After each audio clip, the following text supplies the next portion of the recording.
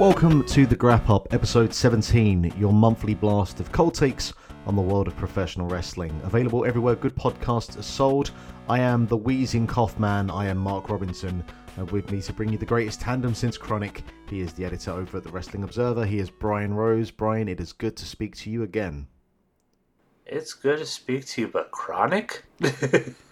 Look, that's a deep dive. I got to keep this interesting team to choose. I got to keep this spicy every month, and I was like, all right, what's the tag team of the month I'm going to go with? And just Chronic came to me straight away. That just comes to mind. When I started watching wrestling, so I got into wrestling at the turn of the millennium, and we had one of our terrestrial television channels called Channel 5. They had.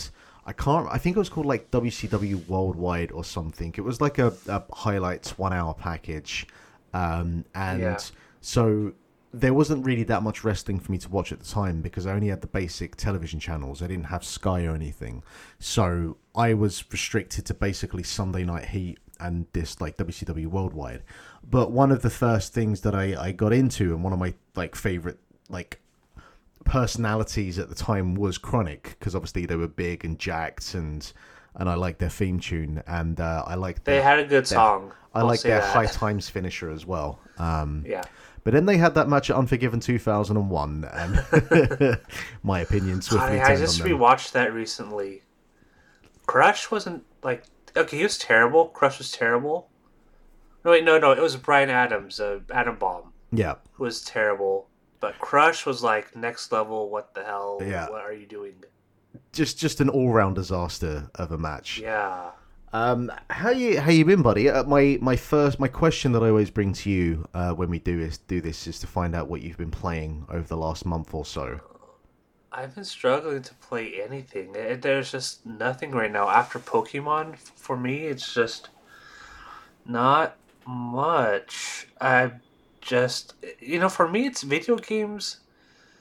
I don't know. For me, it's like I have to struggle to find something that I want to play. That I want to play consistently. Have you not been tempted by the lure of Elden Ring? That's what I was going to ask. Elden Ring. I'm just nervous I'm going to pay like $60 to play it. Then I'll get to a boss, then I'll get decimated, and then I will lose all interest. That's my problem with Elden Ring. I've heard all the great reviews. I've seen it in action. It looks cool. But I have heard too many stories of I died at this boss and it's not appealing to me. Like in the year 2022, the kind of games I want to play are easy games that don't take up a lot of time and are nice to see it and play. An Elden Ring, I don't think is that. It's kind of hard, from what I heard. So yeah, that's what I've heard, and certainly been reinforced that opinion on the podcast over the last couple of weeks. What about Kirby? Are you a Kirby man at all? I am thinking about Kirby. I'm not sure if I'm going to get it. I'm leaning towards yes. I've sunk a good few hours into it, and it's certainly, it's no kind of groundbreaking type of game, but I am having a very good time with it so far. Yeah, I'm thinking like, okay, maybe I'll just pass on it, because, Kirby is not... I like the Kirby series. I've played some of the 3DS games, and they're fun. But it's like, am I going to pay $60 for something I'll play for a few hours? I don't know. Like, I'm thinking about what game am I really going to sink my teeth into next. I'm not sure. Do you have? I don't know if Kirby's going to be it. Do you have an Xbox? I do. I would recommend downloading Tunic. Then that would be my strongest recommendation. I have seen that on Game Pass, and I have heard about it. Yeah, it looks nice. It's really good. You can check out my thoughts on it on the last episode of A Link to the Cast. Plug. But yeah, I'd give that, if you like Death's Door from last year, or if you like Zelda games in general, I'd give Tunic a check out. Because it's on Game Pass, yeah. So yeah, I'll check it out. But now that I'm thinking about it, I can bring up I have played WWE 2K22. Oh, yes. I did spend time playing that in the last month. Yes. How? So if I recall from your tweets, like you was doing a review for the Figure 4 website for that, right? I'm like on the fence. At this point, it's like time constraints, and Ah, okay. I am planning on doing the streaming. I am planning on streaming and playing the game. I was going to do it today, but then the microphone issues came up, and I still want to get things set up nicely, and I haven't had time to do that, so it's probably not going to be this week, but more than likely next week. I'm going to start streaming again and playing W2K22, but I can share my thoughts on the game, and it's significantly better than 2K20. Not many issues in terms of a technical level. I didn't have too many issues with the game. There was one time where I got stuck to a wall, but I mean it wasn't too many times. I thought it was overall gameplay wise, it's better.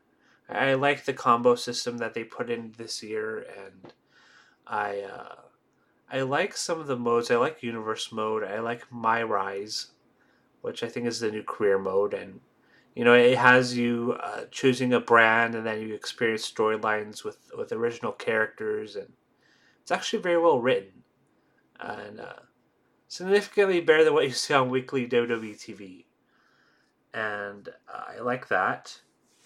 There's like a My Faction mode that's kind of like microtransactions and stuff like that I wasn't interested in. And if you play any of these games, you know about the tag team modes and Money in the Bank, where it's like there's no limit to how many times the CPU will break up the pin. So those go on. Those can go on forever. I played one Money in the Bank match where it lasted like a full hour. I just sat there with my controller waiting for it to end so I could move on with my Universe mode. And that kind of stuff is still an issue. But overall, I thought it was a much better game than last year, and they can improve upon it big time, obviously. But this is definitely a step in the right direction. Yeah, the one thing that I've really noticed is actually the lack of activity that the game has had on my Twitter feed. Because I remember the last game that came out, for a good few weeks, you couldn't escape, the GIFs and clips of just what was just a broken mess of a video game. Yeah, this isn't a broken mess. Yeah, it has issues, but it's not broken. I've seen like one or two GIFs maybe, but the comparison is night and day between last year's the last offering and this one. So I'd say in that regards they've done a well. It should be the kind of lowest bar to set, which is release a game that isn't broken, but they've crossed that bar, so good on them, I guess. Yeah, and also Rey Mysterio has a showcase mode, and that was fun, but I kind of don't like that mode because it requires you to do specific things, and I don't want to do specific things in my wrestling games. I just want to play it. Yeah. You know what I mean? There's that mode, like with the Rey Mysterio mode, do you have to do it to unlock like other features of the game, like to unlock characters and stuff? I don't think characters, but I think it unlocks outfits and stuff. Okay. All right. So nothing too kind of like crucial to like just getting in and playing the game then? I don't think so. No. Okay. All right. Oh, cool. The first thing on the agenda this month, then, I think even with like stuff like WrestleMania and Revolution, and we've got a pretty packed month. I think it would be fair to say that we should start with the passing of Scott Hall, or Razor Ramon, who passed away a couple of weeks ago now, as of this recording, at the age of 63. He had hip replacement surgery, which then unfortunately, suffering of complications due to a blood clot, meant that he ended up having 3 heart attacks, and then was on life support for a day or two. They took him off life support. He didn't immediately, pass away, but unfortunately, that was the end of a very eventful life. Would be a very mild way of putting it of Scott Hall.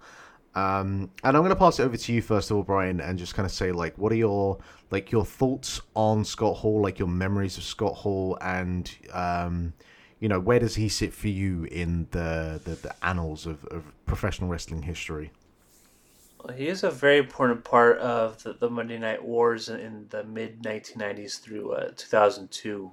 He was a very big part of that, with the NWO and even before that, he was Razor Ramon, which, when you think that a Tony Montana gimmick from Scarface is coming to the WWF, you think, that's it's pretty cartoonish, but he made it work. He made it work, and he became Bayface, and he got really over. And he like I haven't seen too much of the stuff before that, but I mean, when he was Razor Ramon, Scott Hall was extremely charismatic, and he got that gimmick over, and he was a big star in the WWF. And the NWO stuff, I mean, that's the stuff people are going to remember the most. And he was extremely over, and he was a pretty good wrestler. And unfortunately, once the NWO stuff really got kicking, he got there's all sorts of he had medical issues later in his life, but a lot of that due to his excessive life. I mean, everybody knows the stories with Scott Hall from the overturned vehicles, the drinking, all the other stuff. Everybody knows those stories, and those date back to like the late '90s. And and the good thing is that and for many years, unfortunately, that the story of Scott Hall was you shouldn't bring him in because who knows what's going to happen. And for many years, that was a story in WWE when they brought him back for the NWO, and that didn't really work out. The multiple runs of TNA, I remember that, and those never worked out that well. And then DDP got brought in, and he brought in Scott Hall, and in the Observer, Dave and even Sean Maltman said, it wasn't 100%. It didn't 100% work because he still had issues, but I mean, there was a time where WWE did start to bring him back, and he seemed to be on the right path, and he got inducted into the Hall of Fame, and he did turn his life around a little bit, and it was nice to see because those are the kind of stories that resonate with people about people who were down in a very dark place in their life. And I remember seeing I think that one video back in like 2010 or something where he was just completely out of it at an indie show. They showed that video on the Razor Ramon documentary. And to come back from that to being in the Hall of Fame, that's certainly a very nice story to see. And hoping that he really did turn his life around. And at least in a little, in certain terms, he did. But obviously, there were days and times where he wasn't. So, yeah, I mean, like you said, it was a very interesting life. Also the stuff before he entered wrestling with the bouncer story where he got in an altercation and shot somebody in the head, and that person died. I mean, that's very heavy stuff to live with, and maybe that's explains some of the stuff that happened later in his life. I don't know, but yeah, it's a very interesting life. Very cool, very charismatic. He came off as very cool, and it's very tough to come off as a very cool babyface, especially back then. It was is easier. Today, I don't know, but yeah, he was very charismatic, very cool. A lot of people thought he was a very smart person in business, and yeah, it's very sad to hear that the way he died. I mean, he broke his hip, and he didn't wasn't able to reach anybody for a few days, and then the blood clot. But you know, this is a story that could have had a much sadder ending. So um, I am glad that he turned his life around at least a little bit. I was on a better path than he was before DDP. Yeah. I'd been listening to a fair bit of the Lapsed Fan podcast. They had I think they're up to like 4 parts now, and they're all several hours long. There's quite a lot there, and they do a real like extensive look at his career. And they don't beat around the bush in terms of talking about that. Yes, he was a very influential figure. He was obviously a very he had the charisma. He was cool. He has the iconic matches and the presence, and was a pivotal part of the Monday Night Wars. But he was also, you know, he was problematic. He was Yes. he. The best way I think they kind of described it is that, like, a lot of the time, if someone was complaining to him about something, he would be like, "Look, it's a work, man. None of this is real." But when the shoe was on the other foot and it was based on him, then all these problems would arise, and it's like, you got to think about business and all this sort of stuff. So there is a real there are two sides to Scott Hall when it comes to the professional side of it and the personal side of it. And for me, like, I didn't grow up watching Scott Hall. Like, I got into wrestling around the year 2000, so he was very much gone from WCW at this point. So my Yeah. first proper introduction was, the NWO return in 2002. And that obviously is not peak Scott Hall, and certainly No. isn't the strongest, defining era of his work. And then, I saw the stuff with TNA, and obviously that just... That should never have been a thing in the first place, but No. that's a conversation for another day on another podcast. Yeah. So yeah, it's a tragic shame. There are obviously like parts of his redemption that can be celebrated, and it made a lot of like mainstream news. Like, I've got an article open right now from the BBC website, and for me, it's like, if you're on the BBC website, that's a pretty pivotal sign that you had some impact, So yeah, like, and obviously we saw the tributes and everything, and even FTR came out this week on Dynamite wearing NWO inspired gear. There was the Britt Baker gear she was wearing a couple of weeks ago for a match. So he absolutely had an influence, an impact on this industry.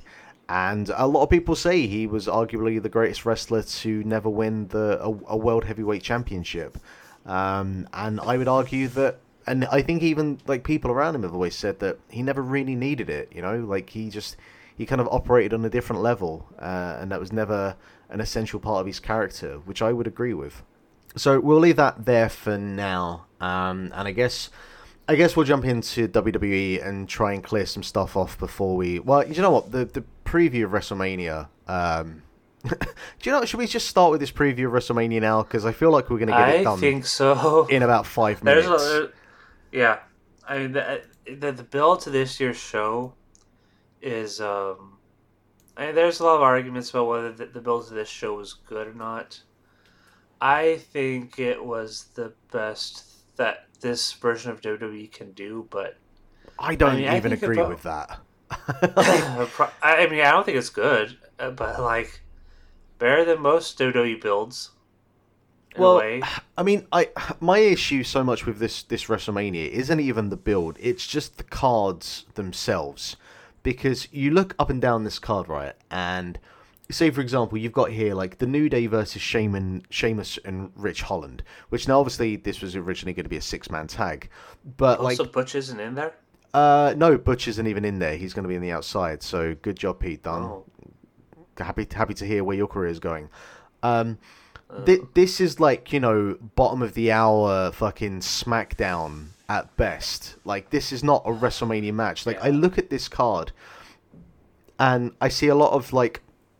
Because WrestleMania hasn't always been, the granddaddy of them all in terms of the card being stacked from top to bottom. Like, you go back to those early Manias, and you've got effectively like a bunch of squash matches at points. Certainly on like Mania 4 and 5.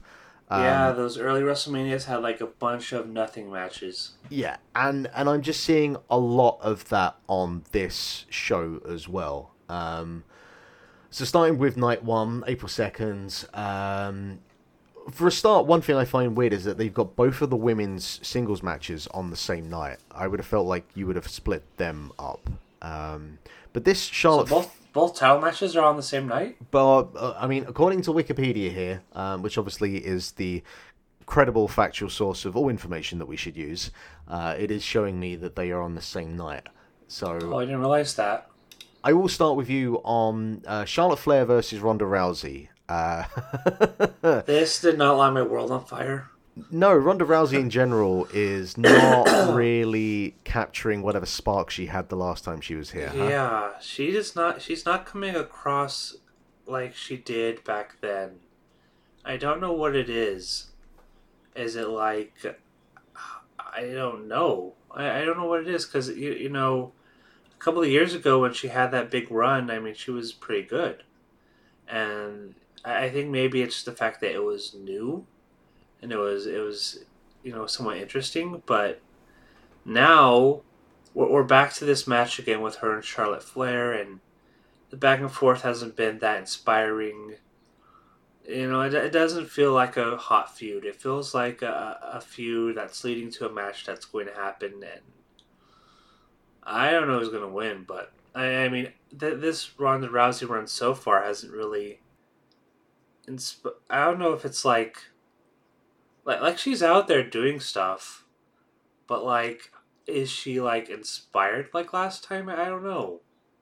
I don't know what it is, but it's not. It didn't resonate with me this time.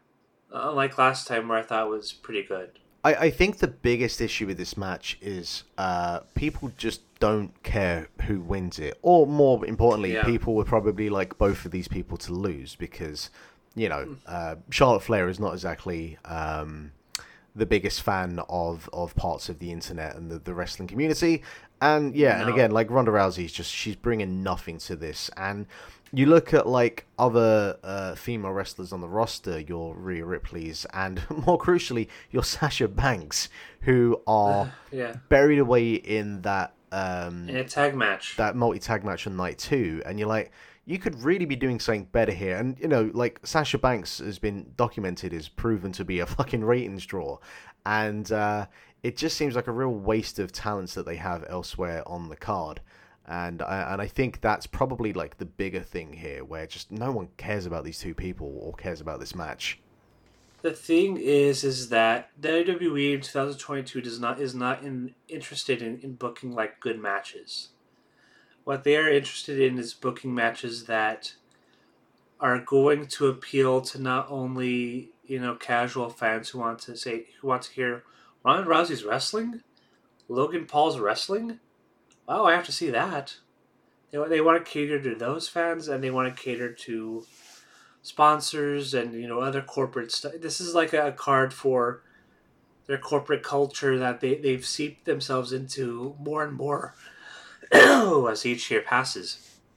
Yeah, So this this whole is the reflection of that. this whole Logan Paul thing, like I've not followed up with his boxing career, and I understand that certainly the first fight, or I don't know how many fights he's had, but I know that he's brought in a lot of money and a lot of buys from pay-per-view, but like surely there's been a diminishing returns with that kind of thing, and surely like the freak show nature aspect of that, just I don't see how that translates across to wrestling. And that's not to say that they're not smart for doing it, because obviously, you know, they've brought in non-wrestlers to do this kind of thing before, and you think back to like a Floyd Mayweather against Big Show, but there's like there's a degree of credibility there that I don't buy with Logan Paul.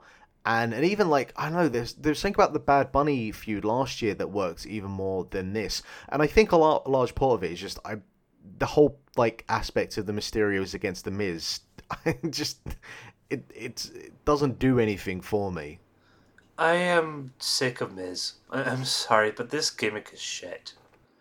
I am so tired of hearing the Miz come out and giving a laundry list of all the things he's done 10, 15 years ago.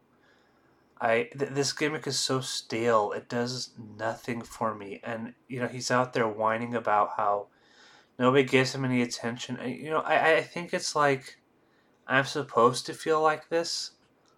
But there's gimmicks in WWE where it's not that I'm supposed to not like them. To me, I see these gimmicks and it's like, I want to change the channel because I do not care about The Miz and his gimmick that he's had for the last 15 years. It does nothing for me at this point. That is probably the biggest problem. Annoying. Is like he feels like he's come from a time capsule. Like that gimmick is the exact same as it was, and that's not to say that he hasn't made tweaks to his gimmick over the years. Like you think about what he was doing with like Damien Sandow, and the more like the kind of like movie Johnny Cage-esque parts of the character that he added on.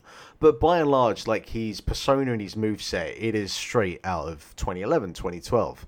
And yeah, and like, God bless Dominic Mysterio, but he's not doing it for me, and I'll leave it at that, to be kind. It's I kind of feel for him because he is somebody that bypassed NXT and got called up to the main roster, and he wasn't ready. And I kind of grade him on a curve. He's okay, but would he be on the main roster if he wasn't Rey Mysterio's son? Probably not. Not in a million years. No. I don't even know if they would. Well, he's tall. They would probably recruit him for NXT. Is he that tall? He's okay promo. He's tall next to his dad. Yeah, he is tall next to his dad. That's true. We've got the Raw Women's Championship, Becky Lynch versus Bianca Belair in the ultimate let it play out, and we're here now. I will let it play out. If I was booking this, Bianca would win this match in about 6 seconds to basically do the reverse or the coin flip of what happened at SummerSlam last year. We will wait and see. I don't think this feud has been terrible, but like so much of the wind has been taken out of Belair's sales from SummerSlam onwards last year. Yeah, I mean, it has been, and I still think that she's very charismatic. She came off very well during this feud. I think she's a great promo, but it is true that Bianca Belair has lost some of what got her go over after she lost to Becky Lynch in 6 seconds. And Becky Lynch, I mean, this stuff isn't working for me either. It's very much the Stone Cold stuff in 2001 where he turned heel at a time when he shouldn't have, and people still want to cheer him and root for him, and he's doing all the stuff possible to be a heel. Becky Lynch is out there doing the same thing, and it's like, she was much more over when she was babyface. Why are we doing this? Why are we continuing doing this where she's a heel and every week she goes out there and cuts the "you fans" promo? Each and every one of you. It doesn't. It's a weird dynamic. The feud for this match has been okay. I kind of like the stuff on Monday where Bianca cut her hair and Becky Lynch threw a gasket, got a new hairstyle the next day or something. But overall, if Bianca Belair wins this, I won't have too many complaints. If Becky Lynch wins, it's like, why? My issue with the haircutting thing, and has been pointed out elsewhere, is should your babyface be doing such a thing? Is that the actions of a babyface? No, they don't know what a babyface is anymore. Well, there is that. They really don't. We was having that conversation on the first show when we was talking about day one, so I guess there is that. Whoever books this has no idea what a babyface does. No. I mean, the Mysterios cheat all the time in their matches, and everybody's confused, and nobody explains why they're doing this. There's a lot of things that are like, okay, why am I supposed to root for this person? There's a lot of that in WWE. Seth freaking Rollins versus Veer Mahan. Are you ready? Are you hyped? Are you psyched? Yeah, it's Veer. Yeah, I'm ready for Veer. Yeah. This Monday. Is it Cody Rhodes? I guess that's the question to bring up here.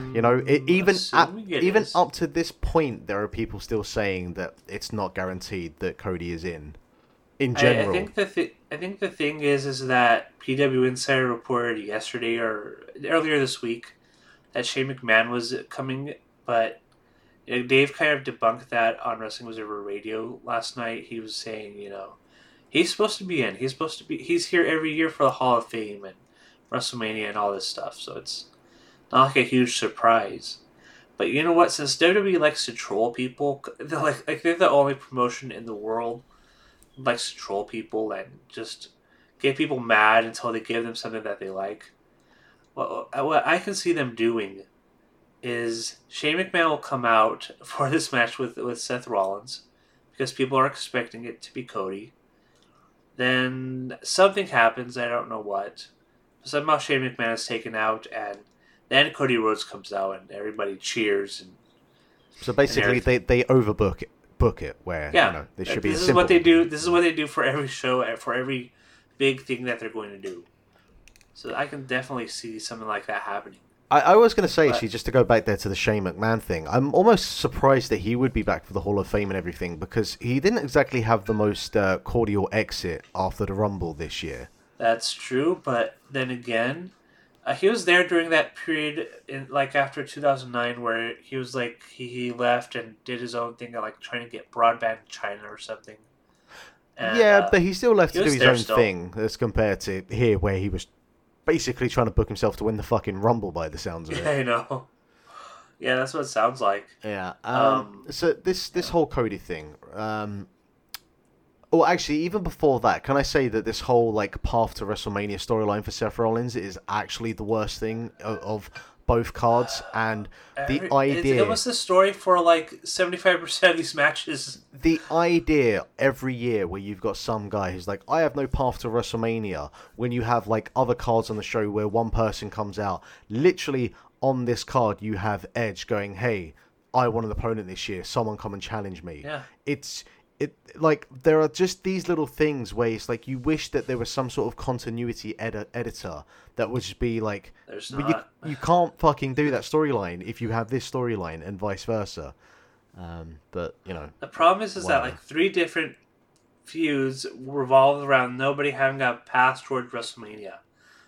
I think Cameron Grimes in NXT had that storyline. I think there was Kevin Owens for a long time didn't have a path towards WrestleMania, and Seth Rollins.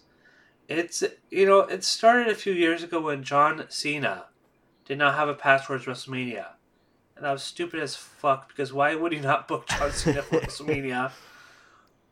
And he sat there in the crowd like a dork, and then they had this weird match with the Undertaker. I'm not gonna lie. I actually quite enjoyed Cena sitting out in the crowd, reacting to, the early part. I quite enjoyed that in his reactions. But yeah, that was dumb. And then ever since then, the crutch for WrestleMania is nobody has a path towards WrestleMania. Yeah, it's a lame crutch that they use every year now. When these feuds should have been defined 3 to 6 months out, but hey, whatever. Yeah. The obvious result here should be Cody comes out, squashes Seth in 3 minutes, and off to the races we go. But I would agree. Who knows? But I don't see them doing a 3-minute match. Yeah, look, as long as Cody wins, I think that's the kind of the crucial thing here. And then we have him and Seth feud for the next 6 months, and we all lose our minds over it. You've just reminded me, actually, that we have the Kevin Owens Stone Cold confrontation, which, because it's technically not a match, is not on the cards here. They're pushing this very weirdly. I think the story is that Steve Austin didn't want this to be called a match, but they are booking this like it's a match. So, Steve Austin saying, I haven't done something like this in 19 years. And what? Appear on WWE TV? You've appeared many times since you retired. It doesn't make any sense, but I think that's the story. And so as a result, it's kind of weird. But, yeah, I don't know what to expect from here. I'm expecting them to do a brawl. I don't know. It's a very weird feud, and Steve Austin never appeared once to confront Owens, so it's not. Yeah, that's the biggest for me. The biggest part of this is it feels like a really last minute thrown together thing, and quite lackadaisical because you've not had Austin appear once, But on the flip side of that, I can understand that it makes the pop for Mania that much bigger. But as you mentioned there, it's not like Austin hasn't appeared on a semi-regular basis over the past 15 odd years in, like one-offs, or, when he was um, was he the GM, was the special enforcer? I think it was the co-GM with Bischoff. That's what he was. Yeah. He's been on TV in a bunch of roles over the time. So if they're trying to hold him off because it makes the Mania on Sunday that much bigger, I don't get it. The last time I was at a Mania, the last time Mania was in Dallas, I was there, and Austin was there. He was on the show. So I don't know if it's a case of he doesn't want this to be a match, because I certainly understand that, like, his last official match was against Rock at Mania 19, and that was a great send-off to have. And he probably doesn't want to be like this thing where it would, end up being like a 6-second match similar to what The Rock had with the Wyatt family at that Mania as well. Like, it could just be a case of that, and he wants his official last match to be that match with Rock. But then, again, it's like, what does this match look like? Like, how is he moving around? The reports have been that he's in great shape, but he's still 57, I believe. I'd imagine he would get blown up pretty quickly doing anything that goes more than fucking 10 minutes. So, probably. What is this? And it main events night one as well. It's so peculiar. Yeah, I have no idea what to expect. I'm guessing this will turn into a match. I don't know, but it's very weird. As per norm with WWE. But I can't understand how they book stuff and how it makes any sense. But we'll see. We'll see what happens. If they're going to close this out, it has to be something big, I don't care about pretty much anything on night two, so I'm just going to jump straight to the main event, and we can discuss a little bit here of what is, I guess, arguably like the best booked thing on the show, and just from a sense of stakes. Sure, like Brock Lesnar versus Roman Reigns, title versus title, is in the WWE universe is an important big deal. I would argue that it still isn't, because the titles don't mean anything. But look, if you're going to try and make an important match, this is the biggest thing that they can do. This is the way. Then this is the way how you push a big time match. Exactly. I'll give them that. Yeah. My problem, I guess, is that I've already seen them do this match several fucking times at this point, and I can't say I'm particularly compelled about seeing it once more. But where are you with this match? Like, do you have any anticipation for it at all? Do you think the build has actually been good? I think the build has been okay. I don't know. It'll be a good match. I don't expect this to be a bad match, and I expect them to have a really good match. Thing is that I saw this 5-6 years ago, WrestleMania 30. You was at the one in California, I presume, right? No, the other one I've been to was in New York, or New Jersey one from a few years ago. Yeah. That was. I'm planning on going to next year's show, but I didn't go to the one in LA back then. Okay. But yeah, they had their match years ago, and it was good. But the thing is, we're here 7-8 years later, and we are still doing this. And unfortunately, they've decided to squash everybody else in favor of Roman Reigns versus Brock Lesnar. They made this the most important match because they have sent Roman Reigns and Brock Lesnar after everybody, and everybody has been de-pushed and feel less relevant as a result of both of their pushes. And this, it's a good way to do something short term and to build a really big match. But after this, who's Roman Reigns and Brock Lesnar going to feud with? Who is there? Bobby Lashley? Well, not even just that, but do we have just the one title going forward? If I would presume Roman wins this match, but you never know. If Roman wins this match, is he now on both Raw and SmackDown? Does he go to stay on SmackDown and we get a new title for Raw? What happens with all of that? That has me really curious. That's a good question. I can see them eventually going back to 2 titles. I don't see them sticking with one for a long time, maybe for a few months. But not that titles are important anymore because like you said, these titles don't really mean. I guess the WWE title does a little bit, but everybody else. I mean, look at how they booked Balor and Ricochet in the last few weeks. That they're nobodies and they're champions. So I mean, it's it's not. I'm it'll be a good match.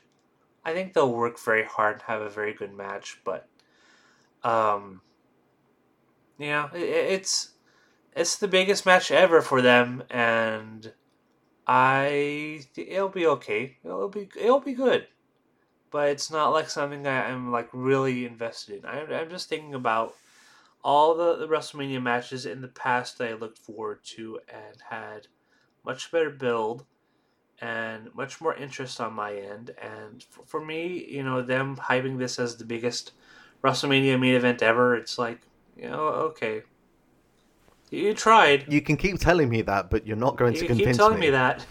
Yeah, you're not convincing me. Speaking of the last WrestleMania I was at, and speaking of Roman Reigns, the other half of that main event was Triple H, and that was a really awkward way of doing a segue. But yeah, the news from Triple H himself that he is Yeah. done as an in-ring competitor. This was his first proper public appearance and interview since having his issue last year, and. Yeah, basically he has a defibrillator in his chest, and as far as he's aware, he's done as an in-ring competitor. He's how old is he at this point? 50? He must be mid-50s. He's hit 50. And there was a lot of discourse going back and forth about Triple H and his career and where he sits in the grand scheme of things. And again, I started watching wrestling in the year 2000, and to a lot of people, the year 2000 is the year where Triple H was firing in all cylinders and was, arguably the best there was at that time. I think a lot of the problems that people have with Triple H is, and it's a fair complaint to make, is that, he spent too much of his career on top and being the focal center of attention and always at the expense of other people around him. But yeah, what did you make of the news? And yeah, I guess kind of similar to my questions about Scott Hall. Where does Triple H sit in the grand scheme of things? His is much more fascinating because there's two eras of Triple H. And those who remember watching wrestling in the year 2000 and beyond, they remember Triple H as a guy who, like you said, put himself and his push ahead of everybody else, and a lot of people fell victim to that. Just to rattle off some names, Rob Van Dam, Booker T. I remember that WrestleMania match. Oh my God. Scott Steiner. There's a lot of people. Goldberg to an extent. Well, the Scott Steiner one I don't feel as bad about, in fairness. No, but he did. Yeah, I think the biggest one was the Triple H Goldberg feud. That was just. I think one of the big things about Triple H is that he, a lot of the time, just did not read the room in terms of understanding what a type of match needed to be, and he always wanted to bring things back to an old school. He always wanted to be a Ric Flair, Harley Race type of champion, and there were just times when it just did not call for it. And you do not go and try and have this long drawn out match with Goldberg. That's never been his style of match. That's never a type of match you should do with him. But just through, I don't know, sheer stubbornness and thinking that he was all that, he would go and try and do that sort of match. And that first Goldberg run was a disaster in a number of ways, but the Triple H feud was the biggest part of why that first run was so terrible. Yeah, and Triple H usually went out of his way to put himself over against anybody. Nobody got the rub from Triple H unless Triple H gave explicit permission to give people the rub. I remember one time where London and Kendrick came out and saved him, and then he just pedigreed them. Yeah, I remember that one.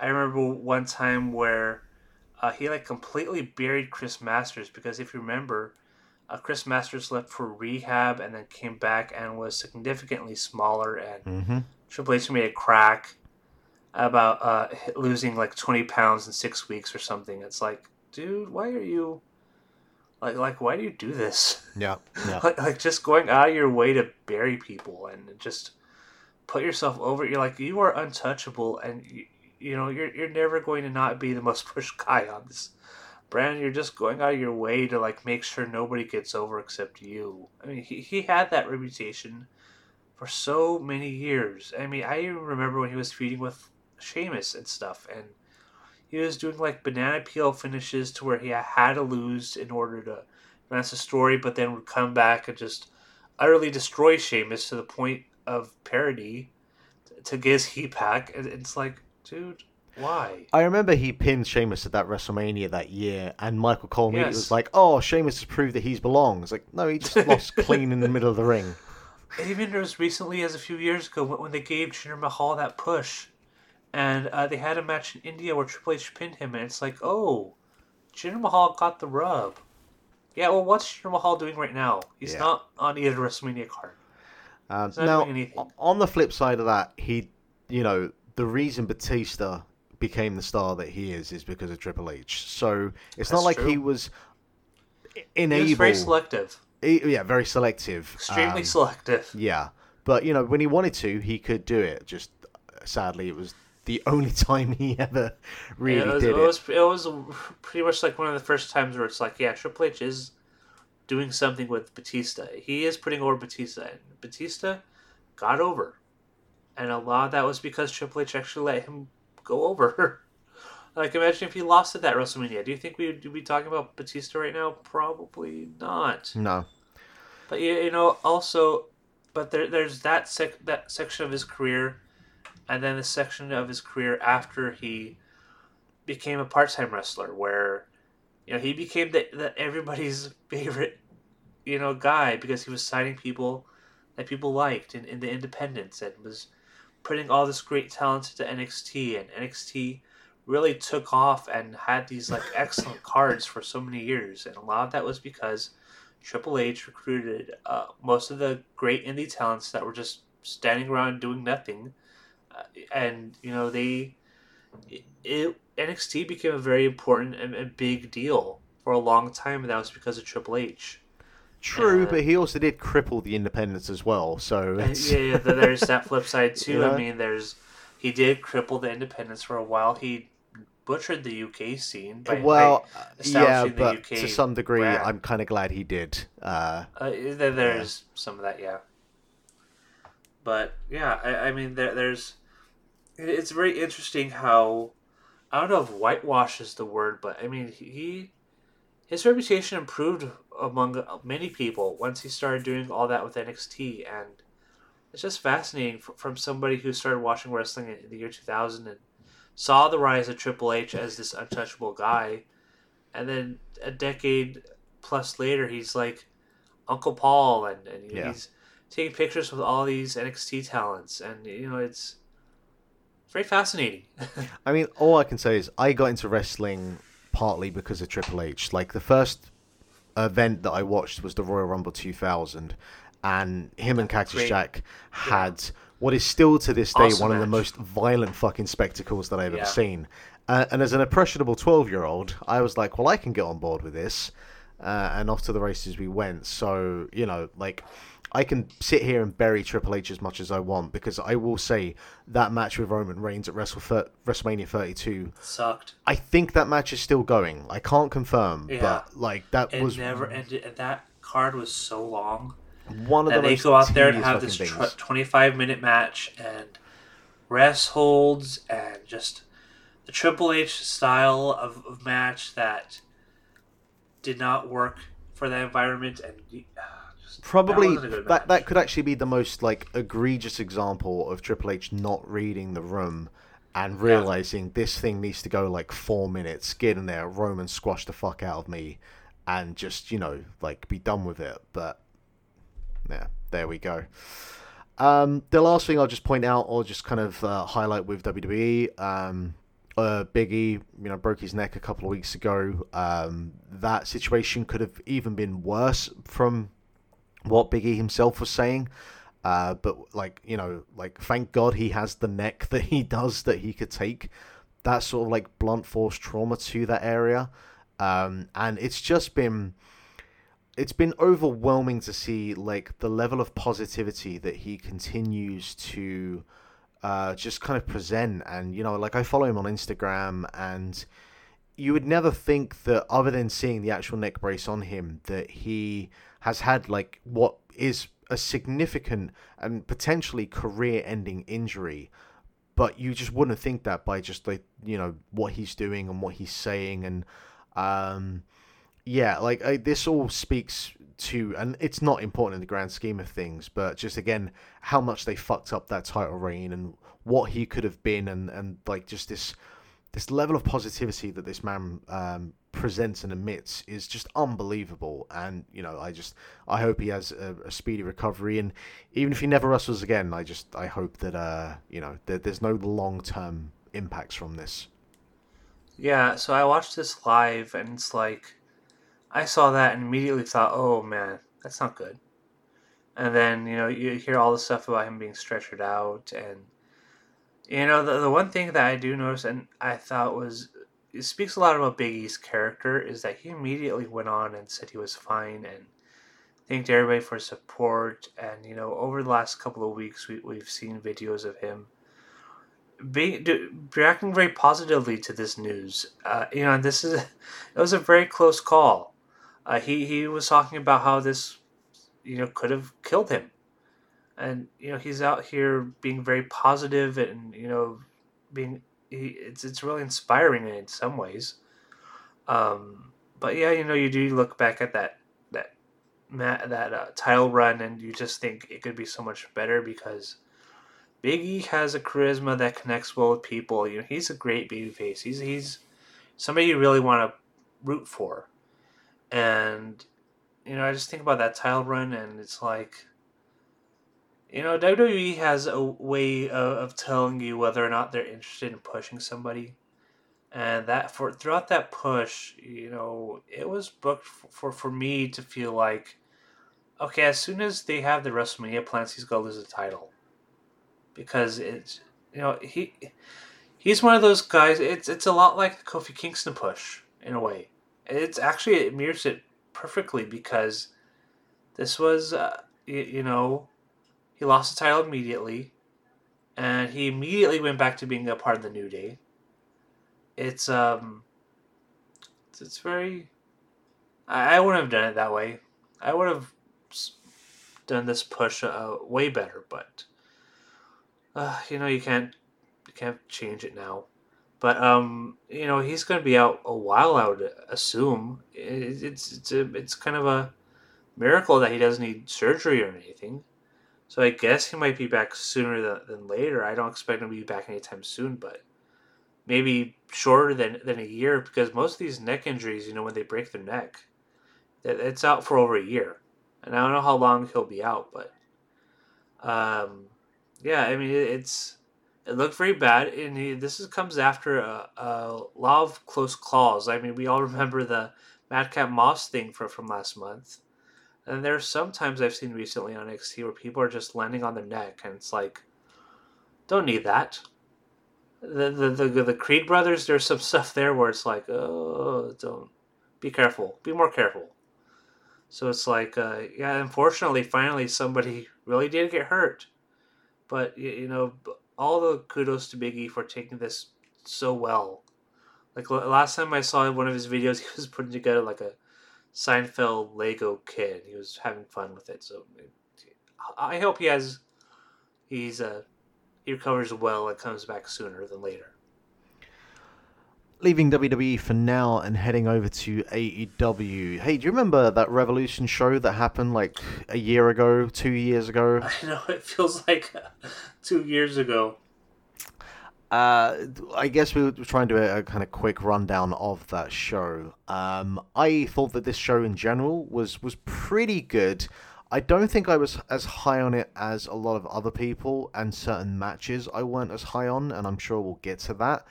I thought that the crowd were kind of weird and quiet at points. And one thing I've realized for me is that if the crowd dies or gets really quiet, for me personally, it really impacts my ability to enjoy a match. And that's something I've noticed about me, recently, and not so much with like the clap crowds and stuff because that can't be helped anyway. But just like the Tony Storm match last night, like the crowd just went dead for most of that, and I was just Yeah, immediately they switched reacted out. big. You know. They reacted big for her. Once the match started, it was like, Yeah, exactly. And I switched out at that point, and we'll talk about some of that during this show. But on the main card, Eddie Kingston defeated Chris Jericho in. Honestly, this match was fucking awesome. I love this I thing. like this match a lot. Like easily one of the better matches of Jericho's career, and I can't say I have like extensive knowledge of Kingston's career pre AEW, but like AEW wise, definitely his best match by far so far. Oh yeah. I can't think of a better Eddie Kingston match. I mean, I like the match with CM Punk a lot, but I thought this was actually a little bit better. The build before CM Punk and Eddie Kingston, I think, was better than this, but that in terms of the actual match, I thought him and Jericho had a better match, which I is really kudos to both. What really helps is Jericho great. being dumped on his head in the first 5 seconds. Oh yeah, I remember that. There's another one, another close call. And it was one of those matches where it became apparent that they were going to continue feuding, and I was more than happy with it because like this match was so good. I got no issue with them having another singles match in the near future, and this all tied into what we ended up with the Jericho Appreciation Society, and the ongoing feud with Kingston and Proud and Powerful.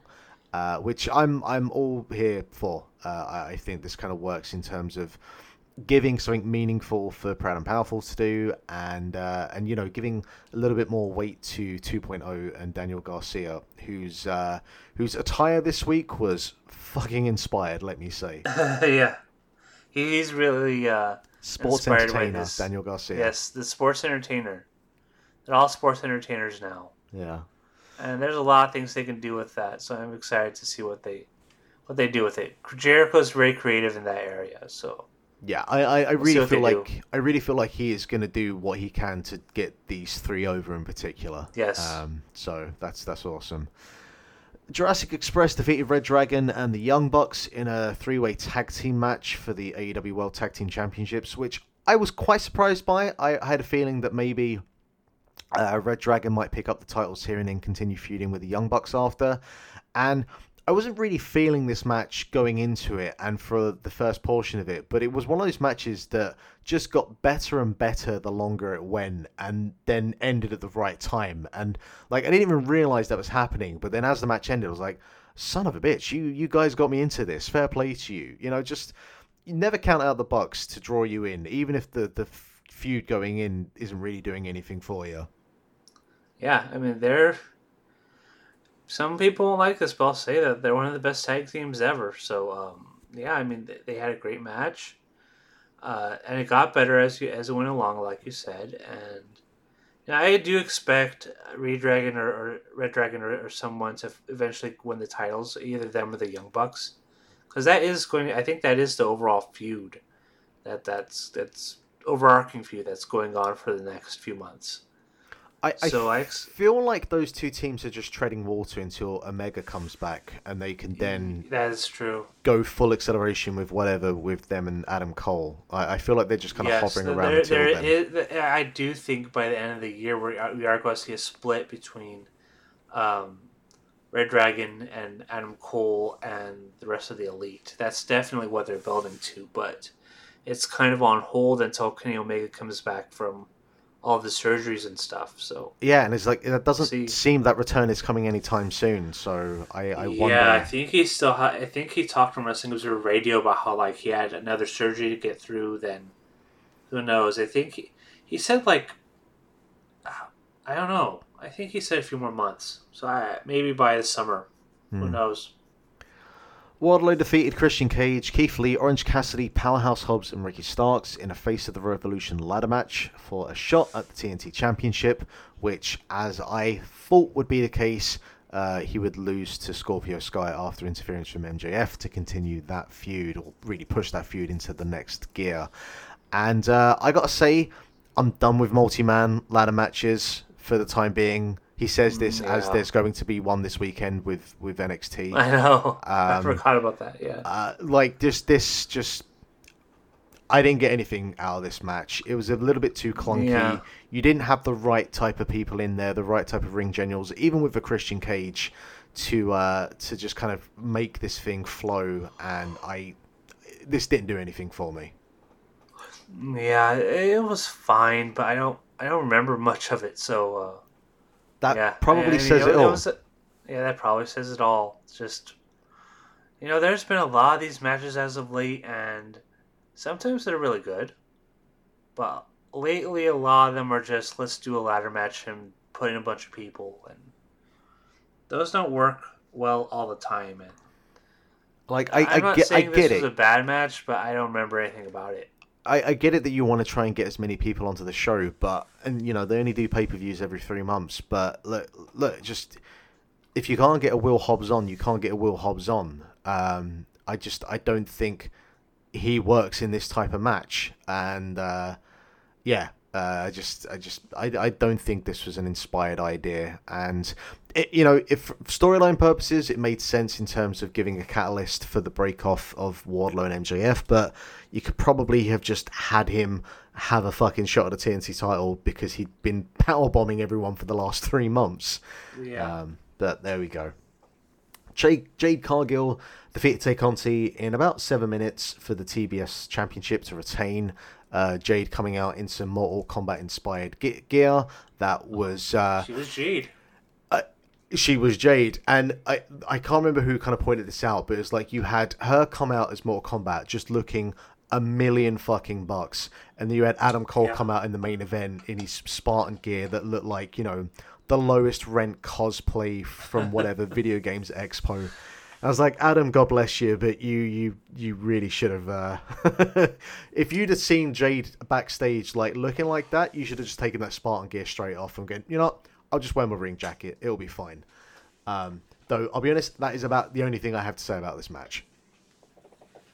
Yeah, it was fine. Tay Conti's improved a lot, and Jade's getting there. I mean, she's exceptionally charismatic. Her in-ring, it's improved. We'll see where it goes. She's still a work in progress. We'll see where it goes. I think both of them are. Really don't know what a Jade Cargill Marina Shafir match looks like. I don't know. That could be ugly. Interesting match. That could be ugly. Are they gonna put Marina Shafir over already? Oh. I don't know, because I don't think it's time for Jade to lose. But if you want to push somebody immediately, I mean that's what you do. Yeah, but do you want to go from someone who's incredibly green with that title to someone who's probably even more green with that title? Probably. Yeah, I don't know. I wasn't expecting that match. So maybe the TBS title become like a UWFI shoot rules style type of title. Yeah, just have them go out there and shoot. Right. Are you ready for my hottest take that I think I've had on this podcast so far? Okay. I thought Punk MJF was fine, but I didn't think it was that great. Oh. I liked it. I liked it a lot. I thought, look, in terms of the storyline and, the kind of getting across certain aspects of the physicality and the brutality, it accomplished all that. And I did like the ending with Wardlow coming out and not finding the ring, then finding the ring. But I found large portions of this match took forever to fucking get going.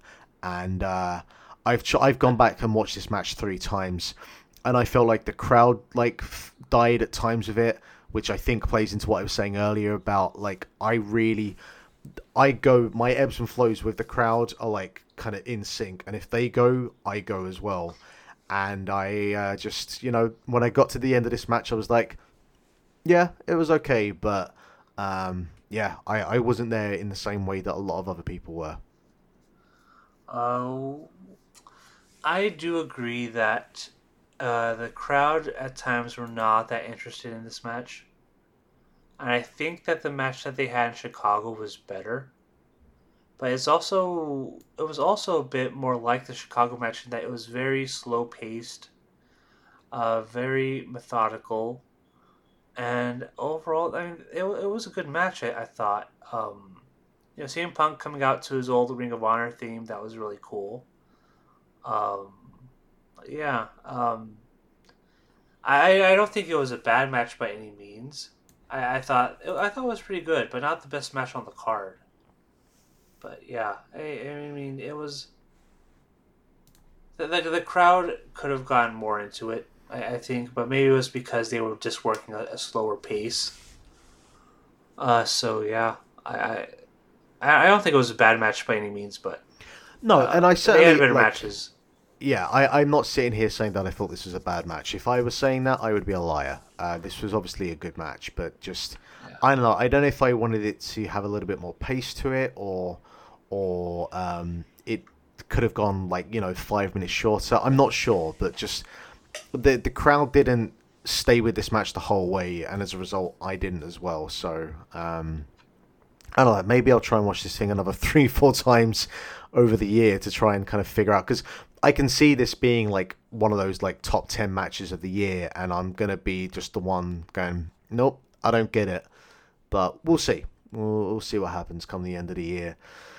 Britt Baker defeated Thunder Rosa to retain the Women's World Championship, which she would then lose 2 weeks later in Thunder Rosa's hometown of San Antonio.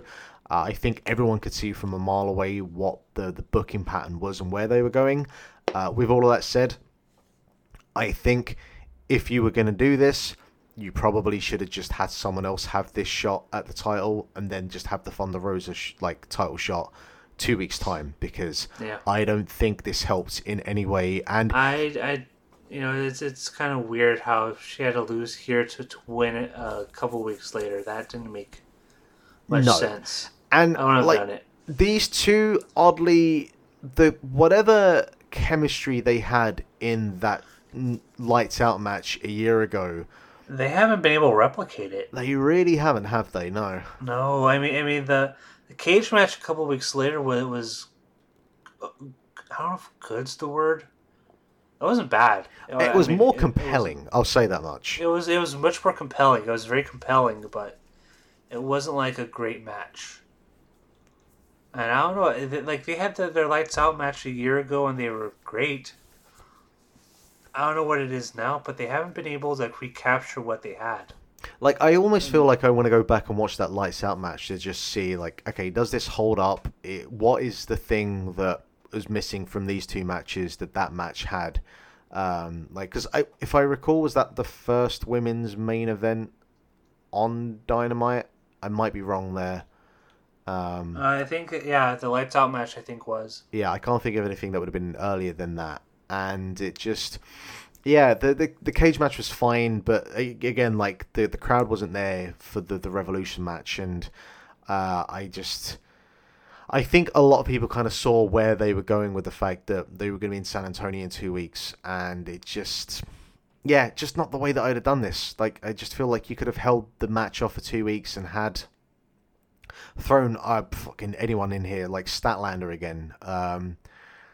Yeah, or even just not had Britt Baker on the show and just held it off for those 2 weeks. Like, there's nothing saying you needed to have her defend the title on this show.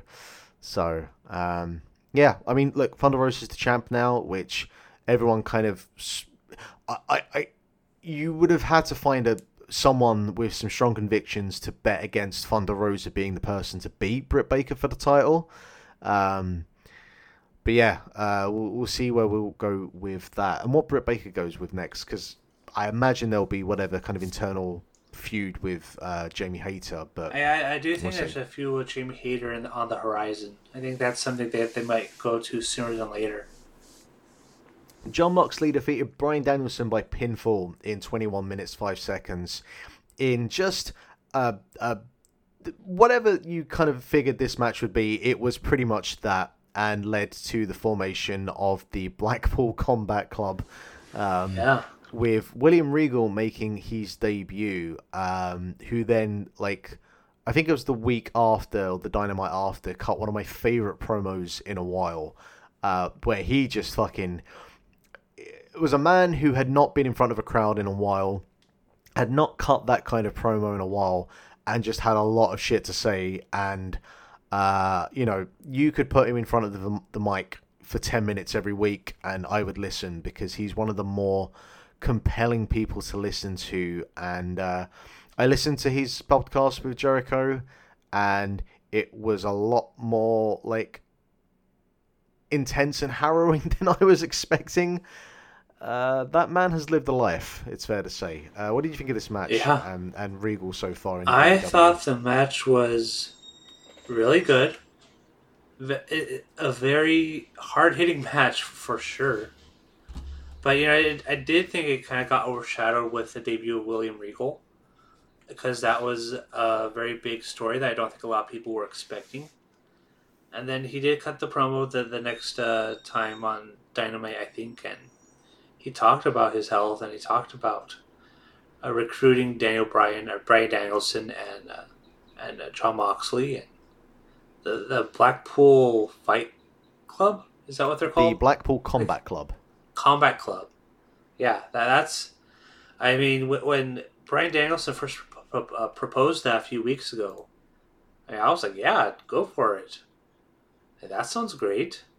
Take in guys like, well, back then it was Wheeler Yuta and Daniel Garcia, although Daniel Garcia is now with Jericho.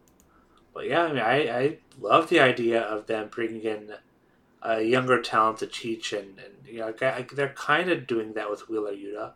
I don't know if they're going to go all the way with it, but they're certainly teasing that.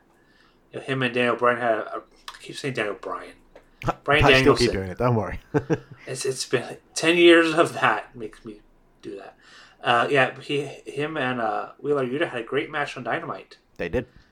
And so we'll see where that goes. It sounds exciting. It sounds exciting to bring in see these established talent working with younger talent. I like the idea of that. Do you think Cesaro fits into this picture here somewhere, or I mean, do you see him in AEW as a whole? Because a lot of people have mentioned that he could fit into this thing, and obviously the history of him and Regal in NXT, and it makes sense in that regards. But do you think that would fit? I think it makes sense, and I think he would be a great fit in that group. I would love to see Cesaro in AEW, because I would really like to see where his ceiling is. Because WWE always slaughtered him in the same position for so many years, 11 years I think, and he always overperformed. And I'm not saying he was a great promo, and I think that limited him in some ways in WWE. But in AEW, I don't think that's much of an issue as it would be in WWE. So I would really like to see him in AEW, and I would like to see him to see how far he can go. So yeah, I think that would be him in this group. I think would be a very good idea. Darby Allin, Guevara, and Sting defeated Andrade, El Idolo, Matt Hardy, and Isaiah Cassidy in a fucking wild 6-man tornado tag team match. Sting has gone full Terry Funk at this age of his career, and I am all in for this shit. Please go through more balcony Sting and splash through tables. Fucking really lunatic. Cool. I want to say 63. It's 64 now, in 64. fact. I want to give a shout out to the triple threat match that happened. I think it was the Rampage just before this pay-per-view. The timeline of this feud has been a bit weird, but the Guevara, Andrade, Darby Allin match from Rampage just before this pay-per-view, I thought that was a spectacular triple threat. I thought that was just a real high-paced, high-octane style type of match. And between this feud and the Darby Allin match, the last night in Dynamite, I'm starting to get Andrade is starting to kind of get into that next gear, and I feel like they're starting to kind of figure some bits and pieces. And if they want to put him into a a mini feud with Hangman between like this and whatever like the next big thing for Hangman, I'm all in on Andrade at the moment. He's really starting to come together now. Yeah, I mean, there was a time at first where it's like, is this gonna work? But over the last few weeks, I think he has found himself. He has found a groove, and this feud with Darby Allin, I think, has really helped him a lot.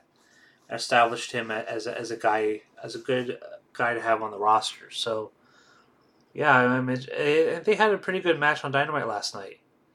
So we'll see where that goes. I think he has proved to himself and to everybody that he belongs in AEW and he can keep up. So that's good.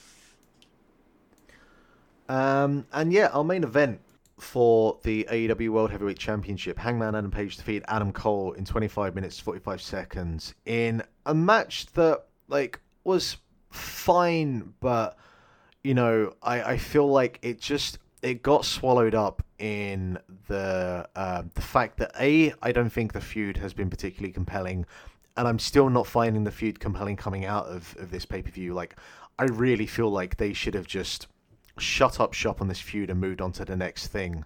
I don't feel like it had the legs to carry on. And the fact that just a lot of the other matches on this show, I just think were more engaging in the build-up and actually in the execution. And yeah, I've watched this match, but I outside of Adam Cole's low-rent cosplay coming out to the ring, I don't come away with any like lasting impressions, and I think that the match a couple of weeks prior with Lance Archer was way more of like a showcase of Hangman as the world champion than this match was. I thought this was a classic world title main event. There are better matches on the card. I do think that the match with Lance Archer a few weeks prior to this was better. But I did not think this was a bad match by any means. I thought they had a real classic world title match. Nothing more. But it was really good. And, yeah, I mean, there's people who do not like this feud all that much or do not think it was as compelling as it could have been. And I agree with that. I think there's been more compelling Hangman Page feuds. More compelling Adam Cole feuds. But I thought this was good. I thought everything about it was good. And, they're continuing it post-Revolution, and I don't know, we'll see where it goes. I'm guessing this is going to lead to another match at Battle of the Belts, which takes place sometime this month, or in April. So we'll see where that goes. On this pay-per-view, we also got the debut of Shane Swerve Strickland, who immediately you just saw him and went, how the fuck did WWE fuck this up or let this guy go? That's the story of a lot of people. Because this man is just a level of charisma and swag and cool. Not unlike what we were talking about earlier with Scott Hall. He's just effortlessly cool. He does have that. You know? Yeah, I mean, he effortlessly cool.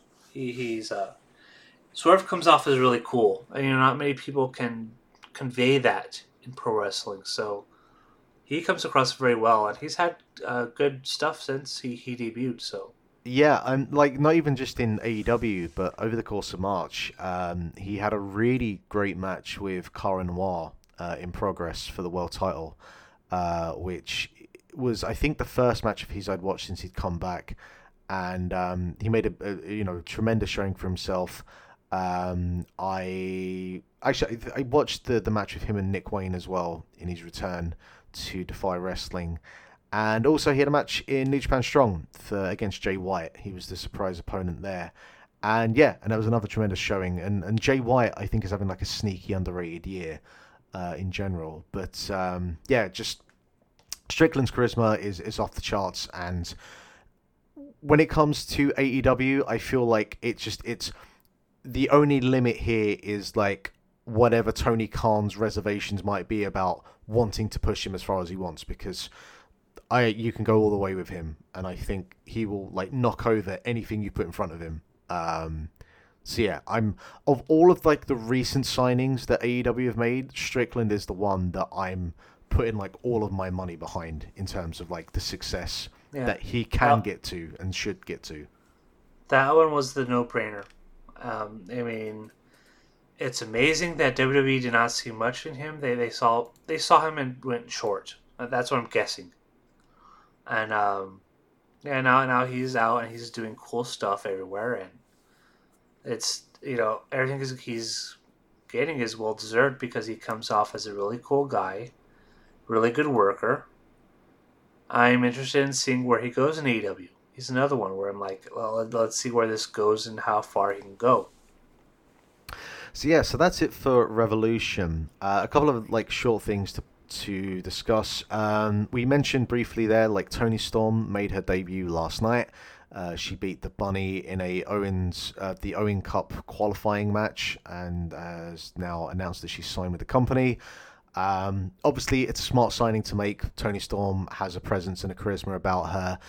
There was a lot of chatter going on today in circles about, and this has been going on for a while now, about Toni Storm, and like, is she someone who everyone thinks is better than she actually is? Because her output in the last couple of years, and I think going between when she won the Mae Young Classic and then now, she hasn't really had any kind of like standout matches. And before then, obviously, like her work kind of speaks for itself. But like a lot of people seem to be of the opinion that she obviously has a charisma and she has a look, goes without saying. But actually on the in-ring side of it, maybe she's a little bit overrated. And I will wait and see, because I feel like in AEW, there's more of a chance that she'll get to actually showcase what she can do. And I wouldn't be stunned if she ends up back over in Japan at some point as well. So I'm going to wait and see. But I will say that last night's showcase, it wasn't a bad match. But again, the crowd they popped when she came out. To me, with that match, it did not need to go as long as it did. Why are we having like a competitive 6-7 minute match with the Bunny in your debut? Yeah, it doesn't help the fact that like the Bunny is not exactly a push commodity at the moment. No. This really didn't need to go more than 2 minutes. No, there is that thing with Toni Storm where she comes across really well and she has a great charisma. So you think she's really good, and I have seen really good Toni Storm matches. Not recently, but I think that might be the environment, and that too is why I'm like, let's wait and see where this goes, where she goes, because for a long time she was just kind of doing stuff in NXT UK that not a lot of people remember. That then she went up to NXT and she kind of just did stuff there. There wasn't like any like major big feud. She did have some stuff, but like. I don't know, and I don't think it was there. It was like a great showcase for Toni. Then she got called up to SmackDown, and we know what happened there with two pies Toni, where she gave herself a nickname after she got embarrassed by Charlotte Flair. Then she lost to Charlotte Flair. Then she quit, which I don't blame her for quitting, because it's that probably was going to be the extent of her push in WWE. So. Yeah, well, now she's in an environment where she will have the ability to get over, and it'll largely be blamed on her if she doesn't get over. So we'll see where that goes. We'll see. She could go back to what she used. I don't know if used to be is the right term here, but we can see a return to form, or we can see that maybe that's true. Maybe she is overrated in some areas. I don't know for sure. But, this is the environment where it's like you either sink or swim. And I think that time is now for Toni Storm. And we'll see what happens. We'll see what happens with her. Yeah, the one other thing over the course of month that is prominent with AEW is the announcement of a working relationship with the DDT promotion from Japan. And we've seen, little inklings of this. We saw that Konosuke Takashita, he came over for a little bit last year and also recently announced that he would be returning to AEW. And I think it's super interesting because, you've got the whole thing with the Forbidden Door, and we've seen people from New Japan come in for like one-shots here and there. And there's certainly no signs that relationship is closed down by any means. But you think about like the implications of this, not only with DDT, but the fact that, their parent company is Cyberfight, and, they own TJPW and they also own Noah. So like the doors that this opens, I'm super curious about. And I'm not like as up with the DDT product. I watch most of the major shows when I can, but even then I'll only watch like the kind of main matches. Like I watched the main event of the recent Judgment, which had Tetsuya Endo defeat Konosuke Takashita for the KOD Openweight title match, which was a great match. Like really, like one of those you can kind of see them sort of like trying to be in a match that defines a generation in that company, similar to what they did with Ibushi and Omega all those years ago. And yeah, like look, I think there is not as much about bringing people in from DDT, though I'm sure it's a thing they can do, but there's this working avenue, there's this funnel now to get some of the talent in AEW that need a little bit more exposure and need to get their reps in. I think this is a great channel for them to go over to Japan, do a tour or two, get a little bit more experience, bit of seasoning. I think of someone like a Will Hobbs. I think this would be a great experience, a great source of experience for him. Yeah, that would be good. I would love to see more not as seasoned talent going into DDT and getting some work in a new environment that's very different from AEW. I don't watch too much DDT. I kind of follow along and hear names and I hear matches and I see some stuff on social media, but I don't watch too many of the shows. But from my understanding, there's a lot of comedy on the undercard, and the top matches are much more serious. So yeah, it's kind of there's definitely a balance, Like some people just think that DDT is an all-out like comedy promotion, but it's like you've got Jun Akiyama on there. It is not a full-on fucking comedy promotion, all right? That would be an interesting name to see on AEW television. That'd be great, wouldn't it? Yeah, it would be. There is some interesting stuff that I'd like to see between these two, and beyond. There's Noah and there's Tokyo Joshi Pro, which I think we'll see a lot of talent from. I think we already have. Isn't that where Maki Ito works? That certainly is indeed. Yeah. Yeah. So we've seen some names from there before. So. I guess this firmly establishes a working relationship between the two companies, Cyberfight and AEW. So we'll see who comes in. It's really and who goes over. So I've seen Michael Nagasawa already is over there and doing stuff. So there's that. And I think he was there before AEW. So that makes sense. Yeah. And, yeah. We'll see what happens. Sounds cool. I need to make a passing mention of the Impact card coming up this weekend, but also we completely forgot, we glossed over the Super Card of Honor show, the first card that is now run by Tony Khan. The Tony Khan era is going to begin tomorrow. I think, didn't we mention this like on the last episode? I think like the purchase went through like the day of or the day. It was before like it was still very new. Yeah. Yeah, so I'll start with Ring of Honor then, actually. They got their Super Card of Honor show, Super Card of Honor 15, taking place from the Curtis Cowell Center, which is actually where AEW have run their like television events as well. Though I imagine this won't be set up as big a crowd. Yeah, this will be set up a lot lower.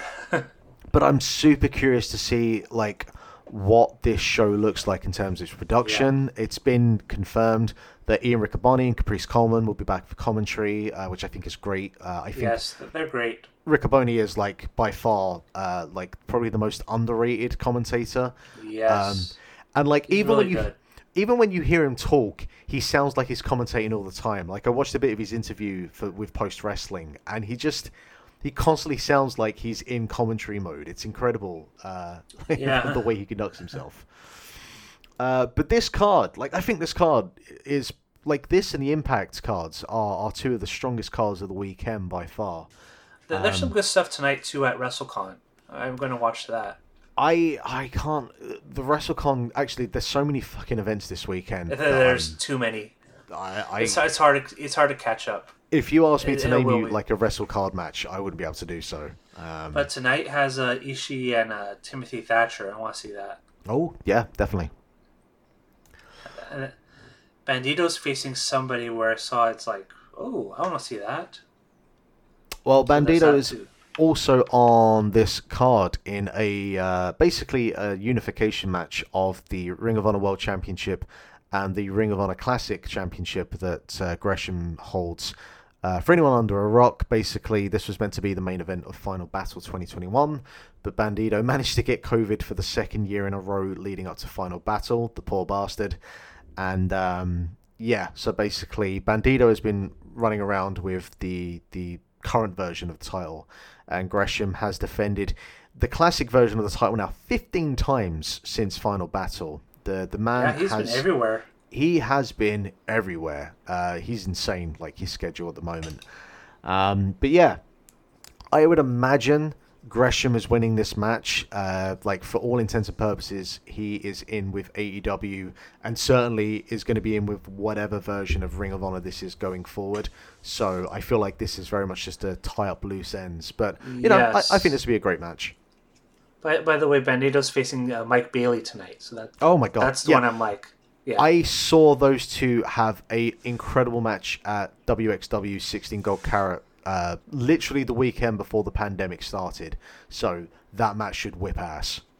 Yes, and there's like a 5,000 bounty about whoever has the best match gets like $5,000 or something. So that's a good right. incentive. Yeah, sure. Fuck it. Why not?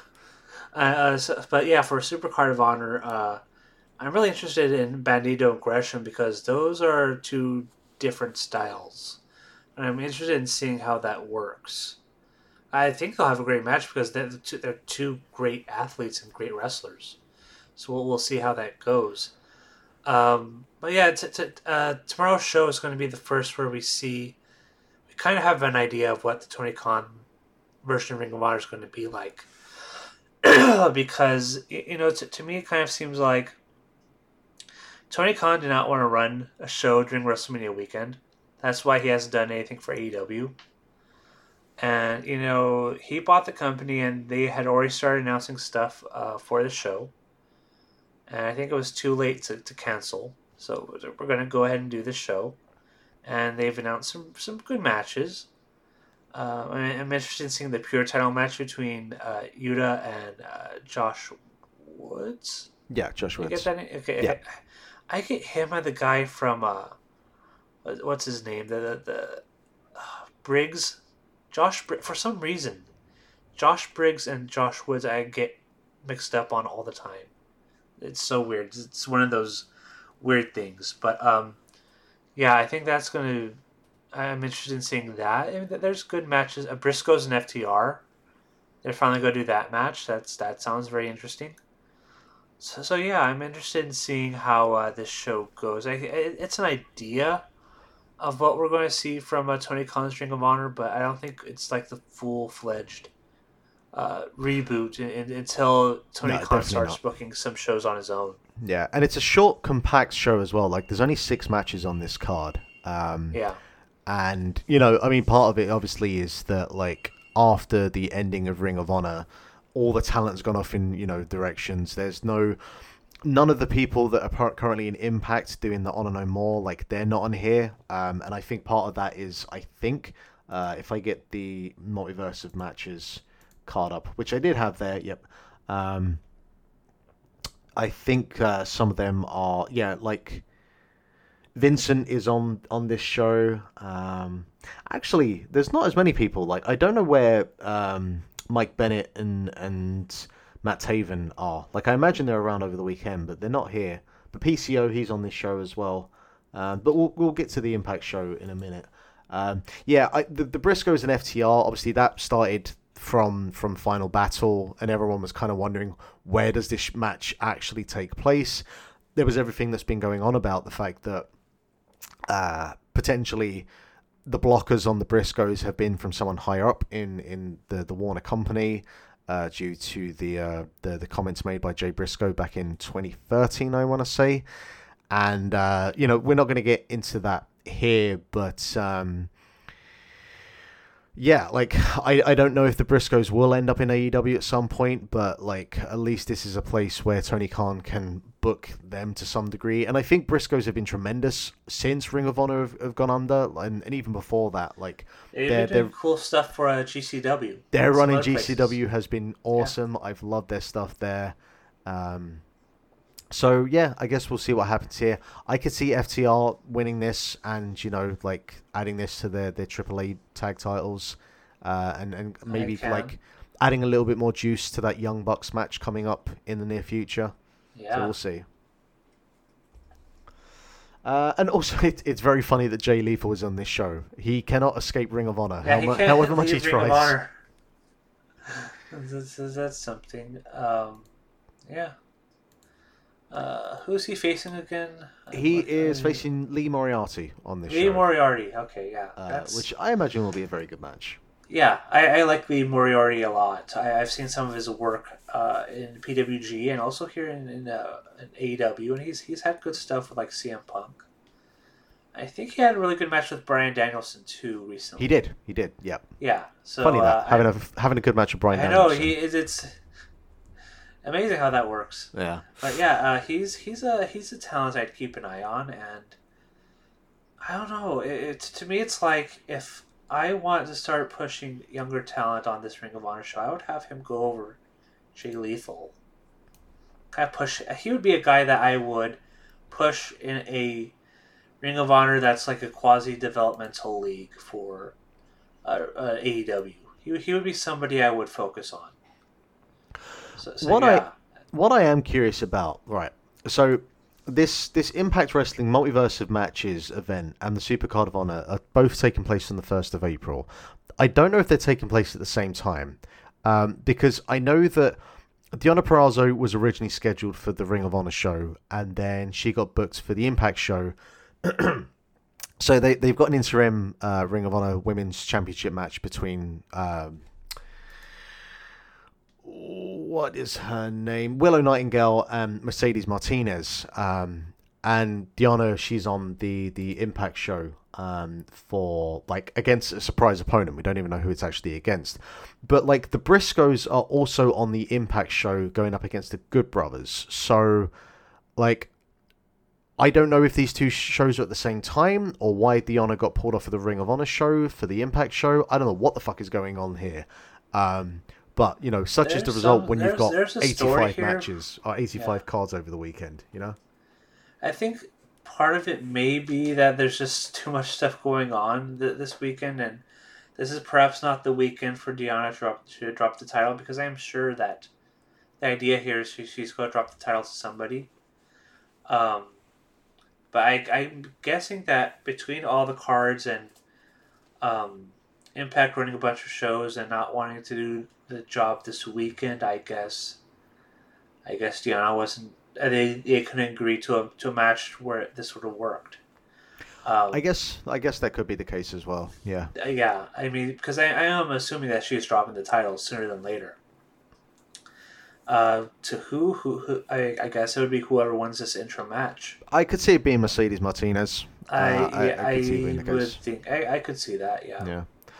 But yeah, this Impact Multiverse of Matches event, which is basically Impact just being a super indie for one night only, as we've got a bunch of brand different promotions coming in for this. As you mentioned, we got Tomohiro Ishii against Eddie Edwards, Chris Sabin versus Jay White, who have been embroiled in this kind of bigger feud with the Motor City Machine Guns and Bullet Club, and Alex Shelley and Jay White had a awesome match a couple of weeks ago on the Sacrifice event, and the commentary did such a great job about bringing up the history of those two, and Alex Shelley being a mentor for Jay White in Japan, and Just that feud has been great, and it's so good seeing Alex Shelley on television whenever we can, because he does have a full-time job, and this isn't his full-time profession now, and it's always good to see the Machine Guns back as well. So Yeah, I like the Machine Guns. I'm super looking forward to seeing that. The Briscoes versus the Good Brothers, which, like, I'm sure will be compelling just from a presentational point of view, but I'm not expecting a 4-star classic from the Good Brothers at this time. Alex Shelley and Mike Bailey. Mike Bailey is someone kind of like Gresham at the moment, who is just all over the place at the moment. I had 2 matches of his that I rated where he was on the West Coast one night and then on the East Coast on the other night. Both awesome matches. He's getting around. I mean, he got that visa and he's back, and he is doing a bunch of stuff everywhere. He's signed with Impact. And he's doing interesting stuff there, and he's doing interesting stuff all over the place. So yeah, he is definitely catching up on 5 years worth of not being in America. I think in 2016, I guess he got stopped at the Canadian border, and he didn't have the proper working papers or whatever, and he got banned from the United States for a few years. And earlier this year, or I think it was late last year, he got everything cleared. It might be this year, I don't know. But yeah, everything's cleared now, and he's back, and he's in full force, and he's a wanted commodity everywhere, and he's doing good stuff. This might be the weekend where he proves, he belongs. He can hang with everybody.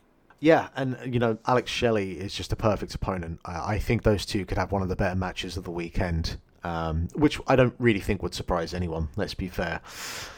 Jonah and Josh Alexander versus Moose and PCO in a Hoss match. I don't know. This could either be like the best thing of the weekend or the worst thing. We'll see. No, I'm sure this will be fun. I'm sure this will be fun. PCO's going to take some hard bumps. I can tell you that. This could be pretty good. I like Jonah. Jonah's had a good run since the WWE stuff. Moose is. You can say a lot about Moose, but he's generally pretty good. Josh Alexander is another one who I think has had a very good last year. So I think that'll be interesting to see how that goes. It could be either a pretty good match or a train wreck. So we'll see. And then there's a couple of other matches as well, but nothing else. I guess Mickie James and Nick Aldis against Chelsea Green and Matt Cardona is that's a thing. It's happening. It's happening. So again, there's like 85 different fucking shows this weekend. There's no way we could cover all of them. But whatever you are watching, I hope you have a good time with it. And if you are in Dallas this weekend, have a blast, but stay safe, because COVID's still here. Still here. It's not gone anywhere anytime recently. Yeah. I think we should jump over to Japan and talk about the New Japan Cup, which culminated the other day with a now 2-time winner, Zack Sabre Jr. Your overall thoughts on this tournament and Zack Sabre Jr. as the 2-time winner? Well, I didn't watch the entire tournament because there's 10,000 other things going on, and this was like a 40-something man tournament. 48, which I gotta be in. 48. I would say they is a bit excessive. Brought everybody, including every junior and young lion that they could think of, and they brought in the strong hearts too. I think actually just SEMA, but so I didn't watch all of the tournament, but I started to watch towards the end with the semifinals and finals, and I did watch Will Ospreay and Zack Sabre Jr., which was my incredible match. I loved it. I love Zack Sabre Jr.'s style. It's very good, hard-hitting, technical, cool stuff. Cool style. I'm not sure how to articulate that, but it's just really good stuff. And him and Will Ospreay you could say stuff about both of them, but they had a really good match, and Zack and Shingo had a really good match, and I really liked the finish to their match. That was really good stuff. And the finals with him and Naito, Zack and Naito, that was also really good because there's still a lot of questions about Naito at this point of his career. Some argue that he's a little bit broken down, and he's probably somebody who's had a lot of injuries. He has had a lot of injuries, especially in the last few years, especially in the last year. I think he's had knee problems. So there's always a question mark about him now because it's been about 10 years since his big push, and that kind of style, the New Japan style, can break you down, and yeah, but him and Zach had a really good match, and Zach won. And I think that was probably the right move because I don't think you should go back to Naito and Okada just yet. And Zach and Okada is relatively fresh. They haven't had a match since I think the 2019 G1 Climax tournament. So and it's going to be a great match. Especially this was Zack Saber's juniors tournament. This was a great tournament for him, and he really stood out. And so I'm excited to see how that match goes. It should be really good. I don't know if Zack will win the title. I don't think he will, but it's really good stuff from Zack Sabre Jr. This was the highlight of the tournament was him. Yeah, what I liked about this tournament and Zach was that all of his matches felt a little bit different, and he brought a little kind of different bit of flavor to each of them. And I think he finished most of them like with a different submission or pin, and he offers a little bit of a different flavor when he's up there in like the high ranking singles matches, and I really think that shone through in this tournament. And also, like you notice as well, like he's probably the bulkiest like he's ever been because he's always been a fairly he's filled out a bit. Yeah, he's always been like the lanky noodle man, as he would say himself, but he's certainly filled out a little bit in a way that he hasn't been before, and it just adds that extra kind of little bit of credibility. Like I've never watched a Zack match against a heavyweight and thought that he didn't hang there because he always just brought such a unique style and would just kind of wrap around his opponents that I would totally buy him being in there with a like an Okada or whatever. But with this little extra bit of muscle in its frame, it's just kind of brought him up to that next level. And with this tournament win, I'm sitting here thinking, son of a bitch, could they put the title on him? Like I've almost worked myself into a shoot. Yeah, he has such a great tournament. You're thinking like, okay, is he gonna win? But I don't know because Okada. I mean, right now it seems right that Okada is the champion. It does, but like, what is the purpose of this run with Okada as the champ? That's kind of like my issue. To me, the kind of idea I have is that it's the 50th anniversary of New Japan Pro Wrestling. So we're going to have all the key marquee matches that Okada can have. And I think this is the year where he's champion because he represents the present and the future of New Japan. So it only makes sense that during this 50th anniversary year where they have big shows all year commemorating the 50th anniversary of the promotion that he's the champion. So I guess that's a really good point. Yeah, that's a really good point actually. I had not considered that. I still kind of, I don't know, there's that little part in the back of my mind that is like, it would be pretty cool if Zack was the champ, you know? You can do it for a little bit and then Okada wins it back or something, but... I think he had such a good tournament, but, look, the whole point of this is for Zack to win this cup to make you be thinking these sorts of things, so we'll see what happens, but, like, you mentioned Naito there as well, and even though he's probably, he obviously is in the twilight of his career, he still pinned Okada, Jeff Cobb, and Tanahashi in this tournament. So, he's still like a pretty prominent player. And if Okada does win this upcoming match with Zack, like you're probably going straight back to Naito as a challenger because he now does have that victory over Okada. So that's a little part of me as well that's thinking that maybe they could go with Zack, because then you don't have to run Naito and Okada again straight away. I think they are, though, since Naito pinned Okada in the tournament. So I think they are going to have that match sooner than later, probably. Well, yeah, but that's what I'm saying is maybe they could go to Zack so they don't have to run that match again straight away. Maybe. But I think that's probably the headliner for Dontaku. I don't know. I feel like you've gone from having Naito and Okada as like the big dome match a couple of years ago to running that match back like 3 or 4 times in a year. Seems well. I mean, let's be honest. It's not the weirdest thing that New Japan have done in the last couple of years. No. I sure as hell take that over. Oh, sorry. It sure as hell take that over Evil. Because Well, I think that that stuff we would doesn't work take for me.